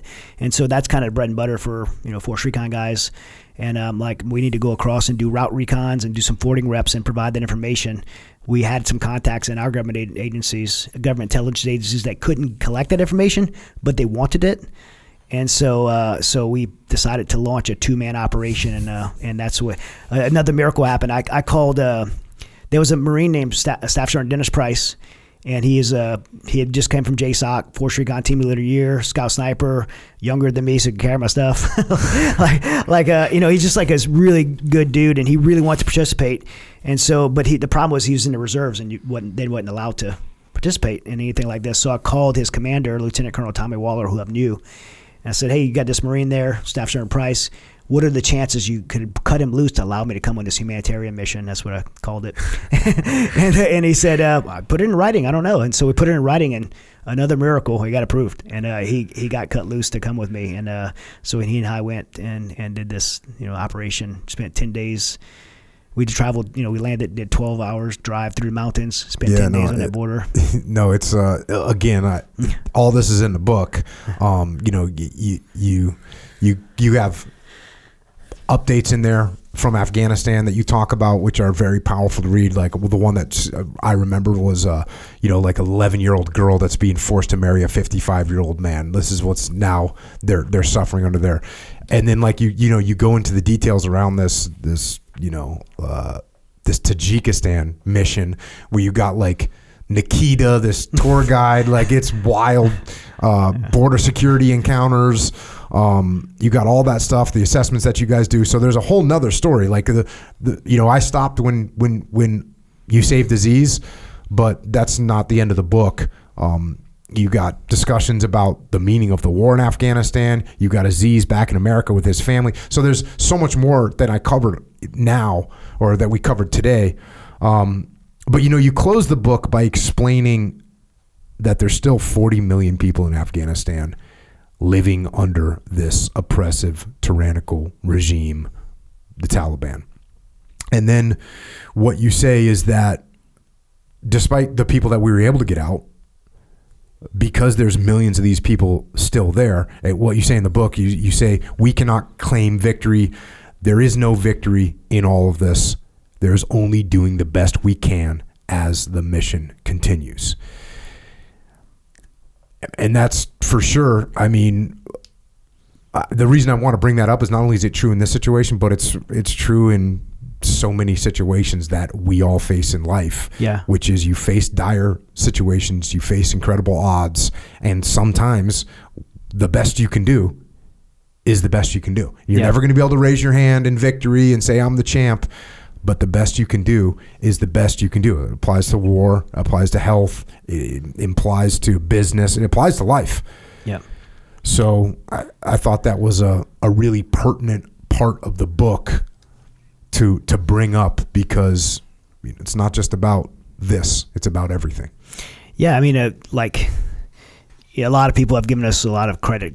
17,000 people out. That sounds like a lot, but that's a speck of sand on the beach compared to the 40 million there. The 20 million women and little girls are sexually enslaved the rest of their life. They don't even have women's rights. They don't have human rights now because of this. And so, like 17,000 sounds like a lot, but to me, it's like, man, what if we could have done more? And I vividly remember like pulling, as we're in that operations center, like we're planning operations, pulling white papers off of the board that are like this white paper we're pulling off and throwing away because that mission didn't happen because we couldn't get our guys another 500 yards closer to these people, and now there's 300 kids that we're just tossing that and moving it on. Like there was so much more we could have done. And I mean, in the river operations, Dennis and I are swimming across that river every night into Afghanistan, and then there was one night where we were trying to rescue this family, this pregnant woman and a commando and their kids, and it's like that didn't happen. There was so many like parts of the book that I wrote about in the book, and plenty of that aren't in the book, that were just like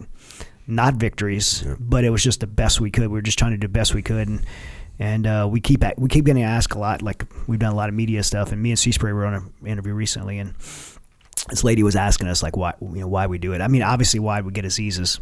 That's, I think most people could conclude why would it go get Aziz, but why do we stay?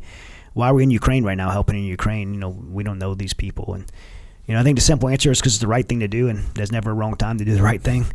If you can help someone, if you have the ability to help someone, and you should. But Seaspray was asked another question, and it kind of took me back when he was asked. Luckily, it asked him because he answered it perfectly. That lady said, "Was it worth it?" And he said, "It doesn't have to be. It doesn't always have to be worth it to do the right thing." And I think oftentimes in our life, we look at everything like with the ROI, like I'll invest my time, my energy, my money, my resources. What am I getting out of it? what's the risk? What's the risk analysis?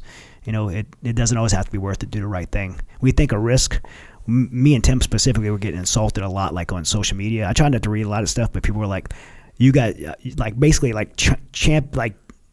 hoping for us to die so we learn our lesson." Because we shouldn't have been out there getting in the way of the military. First of all, for us, family to think we got in the way of the military, who is stupid enough to believe that we had a bunch of veterans had the ability to land on a DOD control and do that on our own, like cowboy thing? That's impossible, right? We clearly had coordination. And secondly, you don't think we know the risk. We all been around a long time. We knew exactly the risk we were taking. I mean, I remember me and Dennis flying over to Tajikistan. We were about to swim across this river in Afghanistan. My wife when we were on the way to the airport, she's like, "Why are you doing this?" And I mean, she was worried, obviously scared, and she's like, "Why are you doing this?" And I'm like, "What if it was us? What if this was our daughter that was going to be sexually enslaved the rest of her life? What was it our sons that would be put in this position? We'd be praying someone would come help us." And I know I would. And so sometimes I think in life, outside of combat, outside of stuff like this, just everyday life, we have the opportunity to do the right thing. We should. And I think really this was a lesson that I learned in that, and doesn't always have to be worth it. The ROI didn't have to always be there. We measure that a lot, what we do.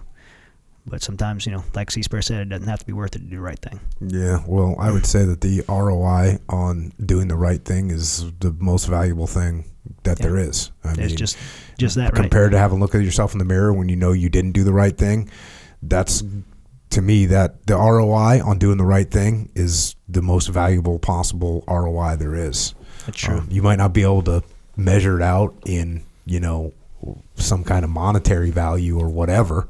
Right. But I mean, if everyone was just driven by what their ROI was in terms of material things, I mean, life would be totally different and it wouldn't be good. Yeah. So let's talk about okay, what do you got going on right now? So Save Our Allies, that's up and running. How's that going? Is that who you're in Ukraine with right now? No. So Mighty Oaks Foundation, my foundation, we stood up Save Our Allies as the effort for Afghanistan. I was when I was over, I stepped off of the board with Save Our Allies because I'm too focused on Mighty Oaks. I have to be. So it's still up and running. Sarah, Nick, Tim still doing Save Our Allies. And that's saveourallies.org. Yeah, that's where they're at. .org. Okay. Yeah. And so for me, Mighty Oaks is we have an international division. We're in Ukraine doing what we call a medical mission.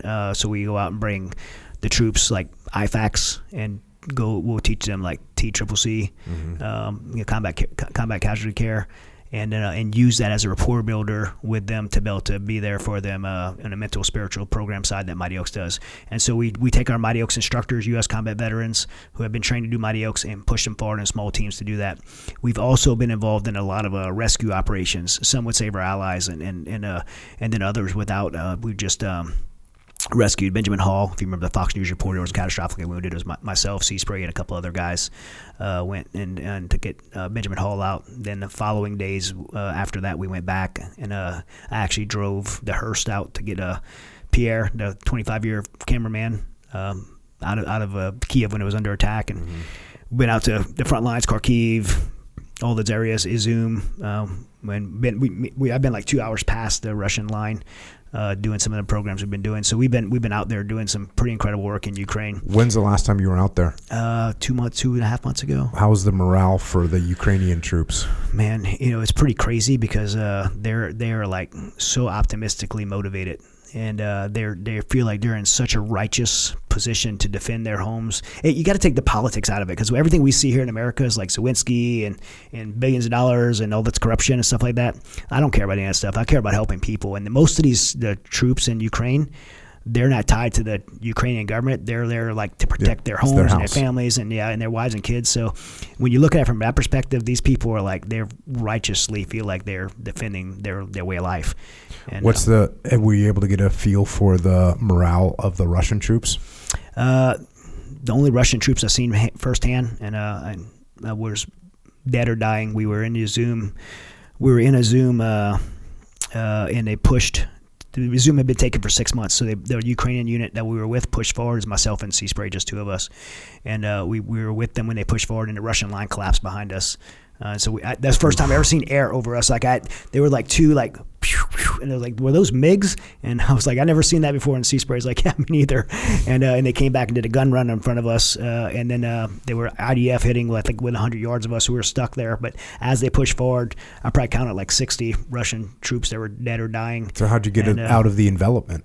Well, once it settled, we were able to move out. We were, single vehicle. We were just us in a single vehicle, so we just had to wait for it to calm down. We stayed with the main unit as they moved forward.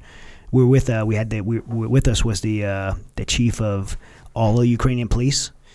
So he had his detail with him. That's who we were with. But I had to wait till, because like I said, the line closed behind us, and there was probably the most kinetic fighting I've ever seen. Especially considering the type of work I did in Afghanistan, I'd never seen that level of kinetic fighting firsthand before. But like we were walking by, and they were like a Russian kid, like probably 17 years old, dying, and they still had his AK-47 on him, and I took it from him and cleared it because there were Ukrainian troops already passing. I didn't pick it up. I'm trying not to be a combatant there, but like that close to kinetic combat, I'd never seen anything like I could show you some videos on my phone, like it was crazy. And this is uniform on uniform. We haven't seen much of that before. And so obviously we're not there trying to get involved in those kind of environments, but the nature of the work that we're doing puts us in those places sometimes. We just, I don't want to say the name, but we just moved out. We had a SEAL that was fighting there, and he was wounded. We were moving him. We were called to go in and get him. We went in to get him, and then went to the hospital. This is not an active duty SEAL. No. Yeah, no. just to make that clear. Yeah, sorry. Yeah. He was joined the Ukrainian Legion, and to fight there, and he but he was wounded. And we stopped at a hospital, and he was being treated at the hospital, and the State Department gave some problems with moving him, and so we tried to get him to Poland for help, but he ended up passing, and we got his body out. So we're doing things like that as well, and so we were able to get his body home to where his family was, and so he could have a proper burial and be back with his mom. So. Yeah, the outlook for the war in Ukraine, it's a test of wills. And as you mentioned, it's very difficult to break the will of people who are defending their home and their families. That's right. And their soil. So, you don't know who's going to, and I'm surprised. Well, I guess I'm not surprised. We don't learn this lesson. We, meaning human beings, don't learn this lesson. Right. Because we think we can go to some other country, and by we, again, it could be anybody. Could be anybody. Could be America, like we did in Vietnam, like we did in Afghanistan, like the Russians did in Afghanistan, like big giant countries have done all over the world. Go in and think we can beat someone because they're small and because we're bigger and we have better technology. And the fact of the matter is, you're going to come up against people that are willing to die for their cause. And this is what happened in Vietnam. You know, we looked at them and said, we can kill. After the Battle of the Ai Drang Valley, we said, we killed 150 of them for every one of us. We can win. And what we didn't realize is they didn't care if they lost 1 million, which they did, 2 million. We lost 58,000, and we lost because our will was not in that fight. Yeah, and I think that's what you were getting to with the Russian. What's their motivation? Most of them don't even realize they're conscripts. They don't even realize why they're there. Some of them think they're going there to eradicate neo-Nazism from Ukraine. Some of them think they're going there for a training exercise, and so they don't even. I went into a jail cell with about 10 of them, and they were just they had just been recently captured, and they were just like, "What do you want to know? Like, we didn't want to be here." Mm-hmm. And but I was in a safe house with this Ukrainian pastor. We were when we first went there, one of the things we did, we set up a kind of clandestine communication infrastructure for some of our assets, and we were sitting there just talking, and I was like, asked him the same question, what do you think's going to happen? And he said, we're going to win. And he was just said it with such confidence. I'm like, and he's like, they will have to kill every single Ukrainian to take this country. And it ends up, right now it's like you said, it's uniform on uniform. Mm-hmm. But if Ukraine uniformed forces, let's say they lose, which is by no means going to happen, but even if they did, they're going to have to fight against an insurgency that's going to be there, that's going to which is going to be very difficult to defeat. Yeah, we drive like we usually move at night, and we have usually both the roads are closed, but we have permission to drive at night. But sometimes you run into, like, we have permission to drive at night, but it's if you're hitting official military checkpoints. But like I'm driving through, we do like 18-hour drives, like across Ukraine, and we're driving, and then there's like another checkpoint, there's a militia, and they're not connected to the military, they're protecting their homes and towns, like you're saying, and I mean that's one of the most dangerous moments for us, because they think they're told, like, hey, Russians will come through here, they'll have blue American passports, and they'll say they're NGOs, and they're going to kill you. So now we're in the middle of the back country by some country boy with on a 55-gallon drum next to a fire, and he's got his hunting rifle and a machete, and they got us. There's the whole crew around us, and they pulling everything out of our car, and they think we're going to kill them, so they're scared, which makes it a very dangerous environment. But I mean, these people are just wanting to protect their homes. All right, man. Does that get us up to date, kind of? Yeah, I mean, obviously Mighty Oaks always, and though especially with your platform, if there's any veterans out there, first responders, active duty service members, spouses that need help, like, no, you're not alone. You don't have to do it alone. You weren't meant to do it alone. Like, so many amazing organizations out there. Mighty Oaks is one of them. Everything we do is free. We'll fly you out. We have an amazing program. Where are they located? Because it used to be in California. Is there still one in California? There's one in California, Central California. We have 25,000 acre ranch up in Paso Robles area. We have 2 in Texas, Virginia, Ohio, and so. But how many programs are you running a year there? We do 35 camps this year, and how many people in a camp? All the locations are different, but average of 40 people, but 20 first-time students who go through, because we have guys coming back through that leadership development, because we training guys to be part of it. So be 40 beds, but about 20 first-time people coming through. And if the faith-based thing is like a turnoff for people, like I can tell you that half the people that come to our programs not share our Christian faith, but they come and take what you could take from it. It's not an evangelical, like, pushing Jesus down your throat program. It's like, hey, we use our faith-based side as like biblical living, so we kind of like contrast making good decisions based off these biblical principles, but don't let that turn you off and keep you from getting help. We have an amazing group of people. It's all peer-based. There's no counselors there. Not that anything against clinical counselors, but that's just not what we do. It's peer-to-peer mentoring and people that have been through the same things that you may be struggling with and could help you move forward. This is mightyoaksprograms.org is the website. What's the course look like? How long am I going there for? If I reach out, first of all, how to reach out? Go to the website? Yep, go to the website. Applications on there. Super simple application. We make it that way because we'll get more information later, but we want to be an easy application process. Someone from our team will contact you back within a few days, 3 or 4 days, and then we have the 35 camps this year, so we'll schedule you a location and date that works for you.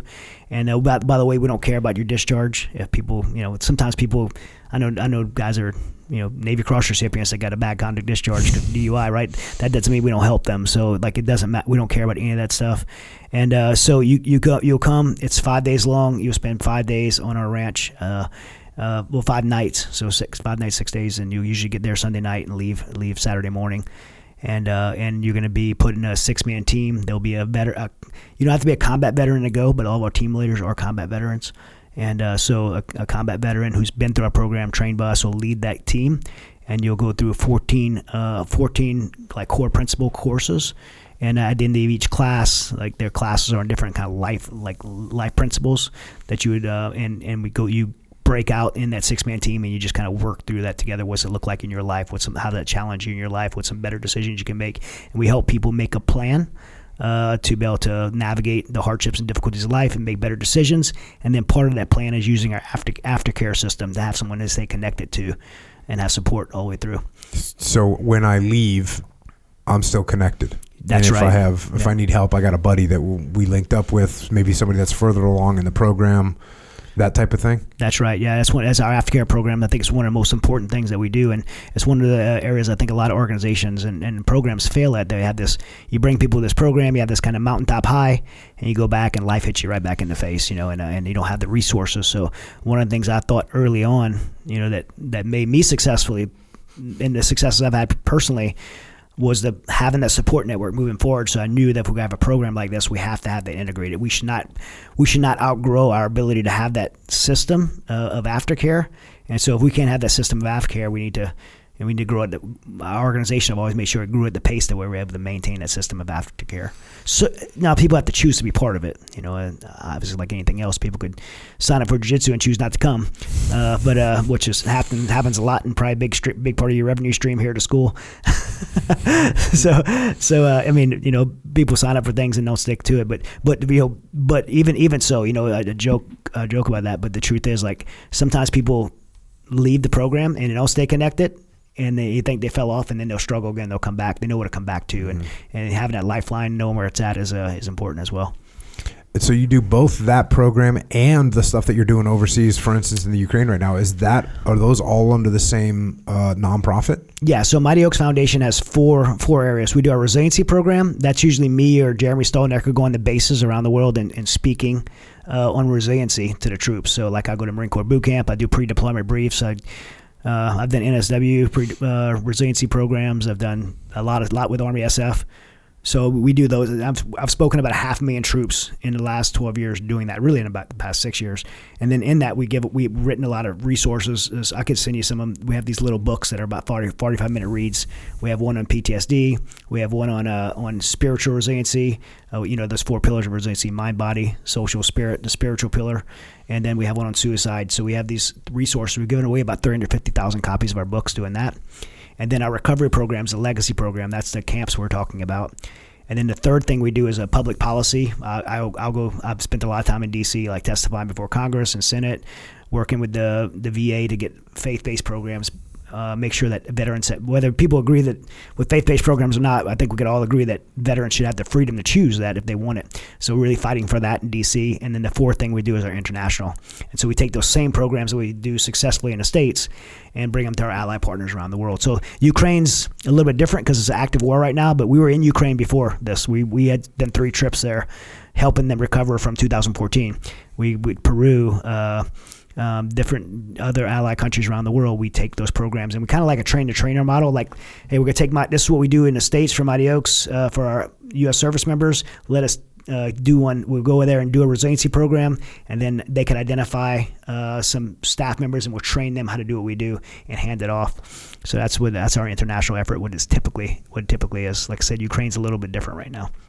Yeah, no, it's freaking awesome work. And like I said, I've seen what you've done with guys, so I really appreciate what you're doing there. SaveOurAllies.org. You also got ChadRobichaux.com. That's where if you're looking for Chad, you want him to come speak, that's where you reach out. Obviously you got your books on there as well. What else? What else is on that? The other thing is MightyOaksPrograms.org, those 3 locations. And my books, speaking. I do a lot of speaking. It's primarily one of the ways that we raise money to do. When I go out and speak, I'm doing 2 things. I'm raising money to be able to pay for these programs and make them free for people, and then because we do about about $5 million a year in programming. And then the other side is I go speak, and it helps me broadcast. Just like right now, I'm getting to broadcast what we do, so people that need help could find help. When I speak at a lot of churches on the weekends. I do a lot of corporate events, and those corporate events, they have a lot of veteran employees there, and we always get applications after I speak. When I go to church on a Sunday and speak, we'll get swarmed with applications because people in their community are struggling, and so it's bringing them a resource. So that's through ChadRobichaux.com. You're on social media. Yep, Instagram is most active. Most active on Instagram. That your Instagram is Chad Robo, ROBO _official.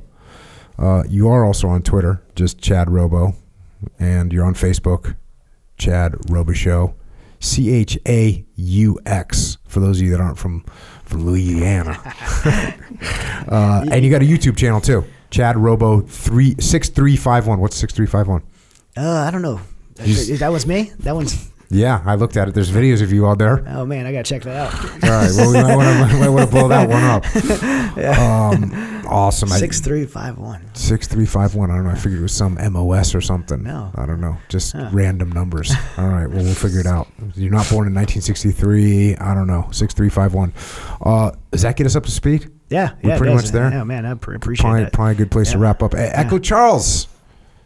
Questions from Echo. Really? No jiu-jitsu questions. No fighting questions. I mean, we're still doing jiu-jitsu, right? Yeah. Of course. Well, there you go. Yeah, all good. Really impactful story, though. Yeah. I thought, anytime when, like, you kind of fall out with, members of your family, and then you could reflect back of, with the stuff that you did or didn't do, and you can come back together. I think there's always, like, some kind of lesson in there. And even on, like, sometimes you go deep, like, like yours was, like, detrimental. Yours was, like, near the end kind of a thing. Yeah. Like, it doesn't even have to get there to learn these lessons, Like, you can just be the smallest little thing and be like, hey, wait a second. I learned from, that story or whatever. Kind of implement that way of looking at it and, boom, bring it back and get everything together. I think there's always something to learn with that. You know what I was thinking of when you were talking about your wife, like after you guys split up and you were like not being a good husband at all, and then you guys are trying to get back together, and then sometimes she's like, hey, what? You come home and she's like, I don't want you, you discuss me, all that stuff, and you're going to your friend that's kind of mentoring you, and what I was thinking, I was like, if I was mentoring, I'd be like, hey, bro, this is a test. Yeah. Like this is this is a test that you have to go. We talk about gamifying things and how you turn something into a game. If your game is like, okay, this is a test I'm getting hit with right now. Yeah. Because my wife, who I was an idiot to, is now testing me out and testing out my faith and testing out my temper and testing out my ego. And am I going to pass this test or not? That's the question. I remember like literally pulling in the driveway and be like I always talk about making a pre-decision. Like you decide in advance, you don't decide in a moment of chaos, right? And so I thought about that, and I'd like pull in the driveway and I'd be like, okay, I don't know what I'm walking into. A woman that wants me in the house and loves me, or a woman that's gonna like be crazy and try to stab me with a kitchen knife. I don't know what I'm walking into, but whoever's gonna be in that house, I'm gonna have that compassion and grace and making that pre-decision in advance. Yeah, I actually talk about that when I'm working with leaders. I say, hey, before look. It's hard to detach. It's hard to not let your ego get involved. So before you go into a meeting with your boss that has a bad temper, or a meeting with your employee that has a big ego, before you go in there, decide how you're going to act before you get in there. Say, okay, these are the things I'm going to work on. I'm not going to let my ego. I'm not going to get emotional. I'm not going to speak when I shouldn't be speaking. I'm going to listen. Like whatever those things are that you're going to do, make that decision before you get into the scenario.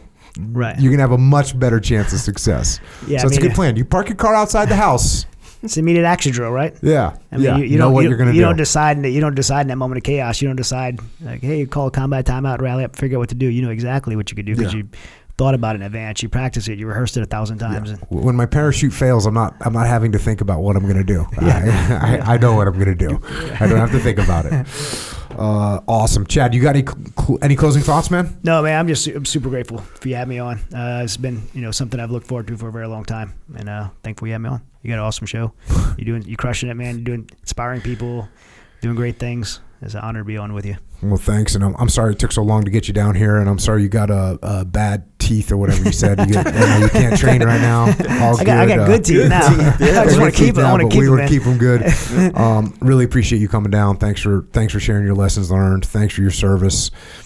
Obviously in the Marine Corps, what you did in the Marine Corps, what you did as a contractor, but really especially for everything that you did for our allies in Afghanistan, and for what you continue to do today for our allies overseas, and especially what you're doing for our veterans here at home.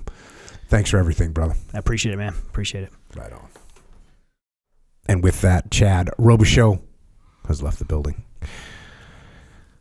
A lot going on there, Echo Charles. Yeah. A lot of ups and downs. Yep. A lot of losing oneself and finding oneself. Yeah, fully. So a lot of it coming back to jiu-jitsu. It's interesting. No one knows what happens when someone leaves the building. Yeah. But we actually just went out and reviewed some jiu-jitsu moves. Little lesson. Still in the game, Yeah. Chad's still in the game, still training, still getting after it. Teaches sometimes. when he can. And what a good grounding, right? You know, it's a good thing to come back to, the jiu-jitsu. Yeah, fully. It's weird, like one of the many things that dawned on me yet again with like the story, like, okay, yeah, the shooting incident, right? But the Afghanistan stuff, like he's going through it, right? Saying this is how everything like got laid out. I live in a bubble. I understand. And this stuff is like, this is really, really, really happening. It's not like, it's not just a novel. It's not a novel. It's not a movie or whatever. This is like really happening. Yeah, that always kind of blows my mind a little bit. Yeah. And I try to point that out too. Like you're reading the book and you're hearing about people getting shot and people getting drugged through the streets. And you're kind of like, oh, well, that's, you know, that's like, you know, you might say, oh, well, that's like this movie that I saw. So you're taking a book and relating it to a movie. You know, the movie's not real. So basically you're just distancing yourself from what's really happening. Right. And it is, when you think about the fact that this stuff is happening, that, you know, guys are going into harm's way. And what does that do? Well, it's not, you don't know what's going to happen, man. You do not know what's going to happen. No.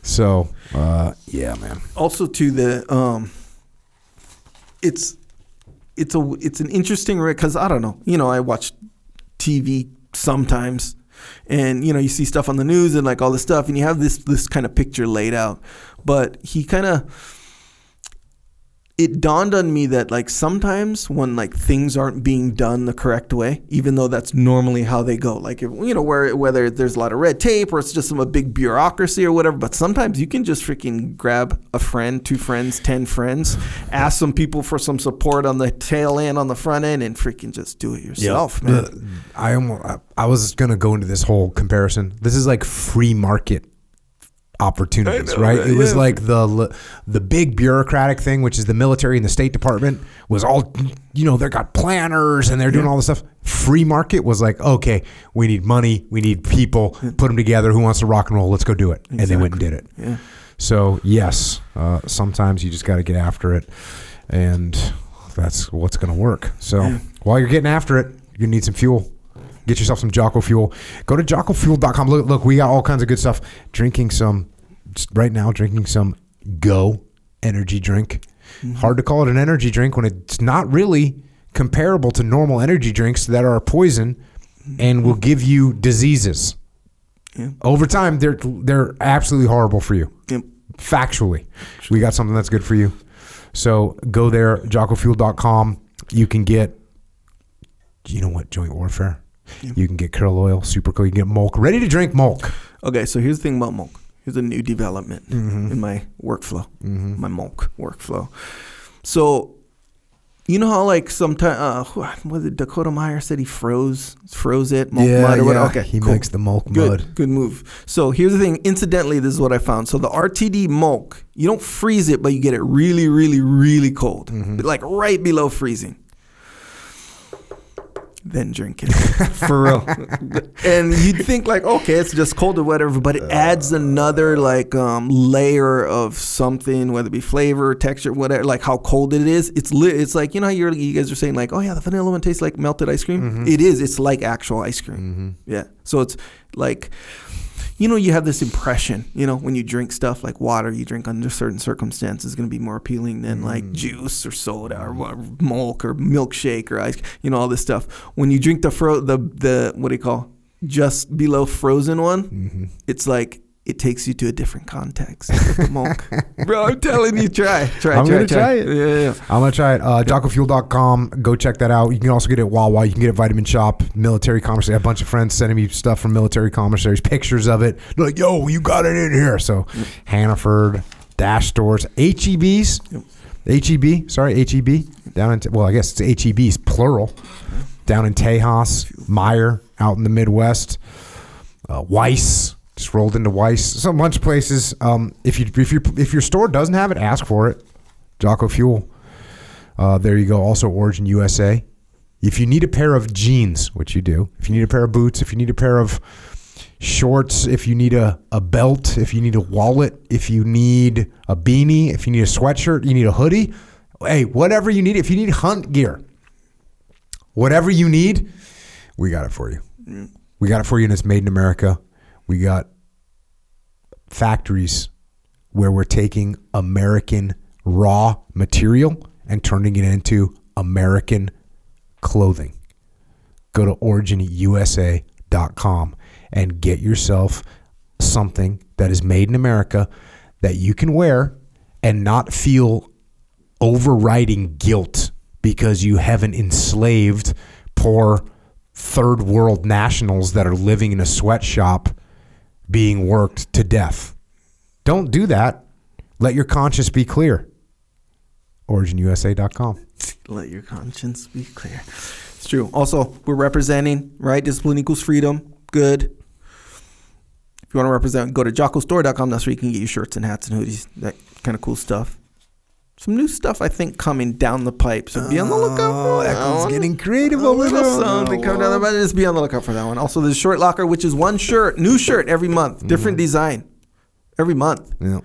Creative, I guess.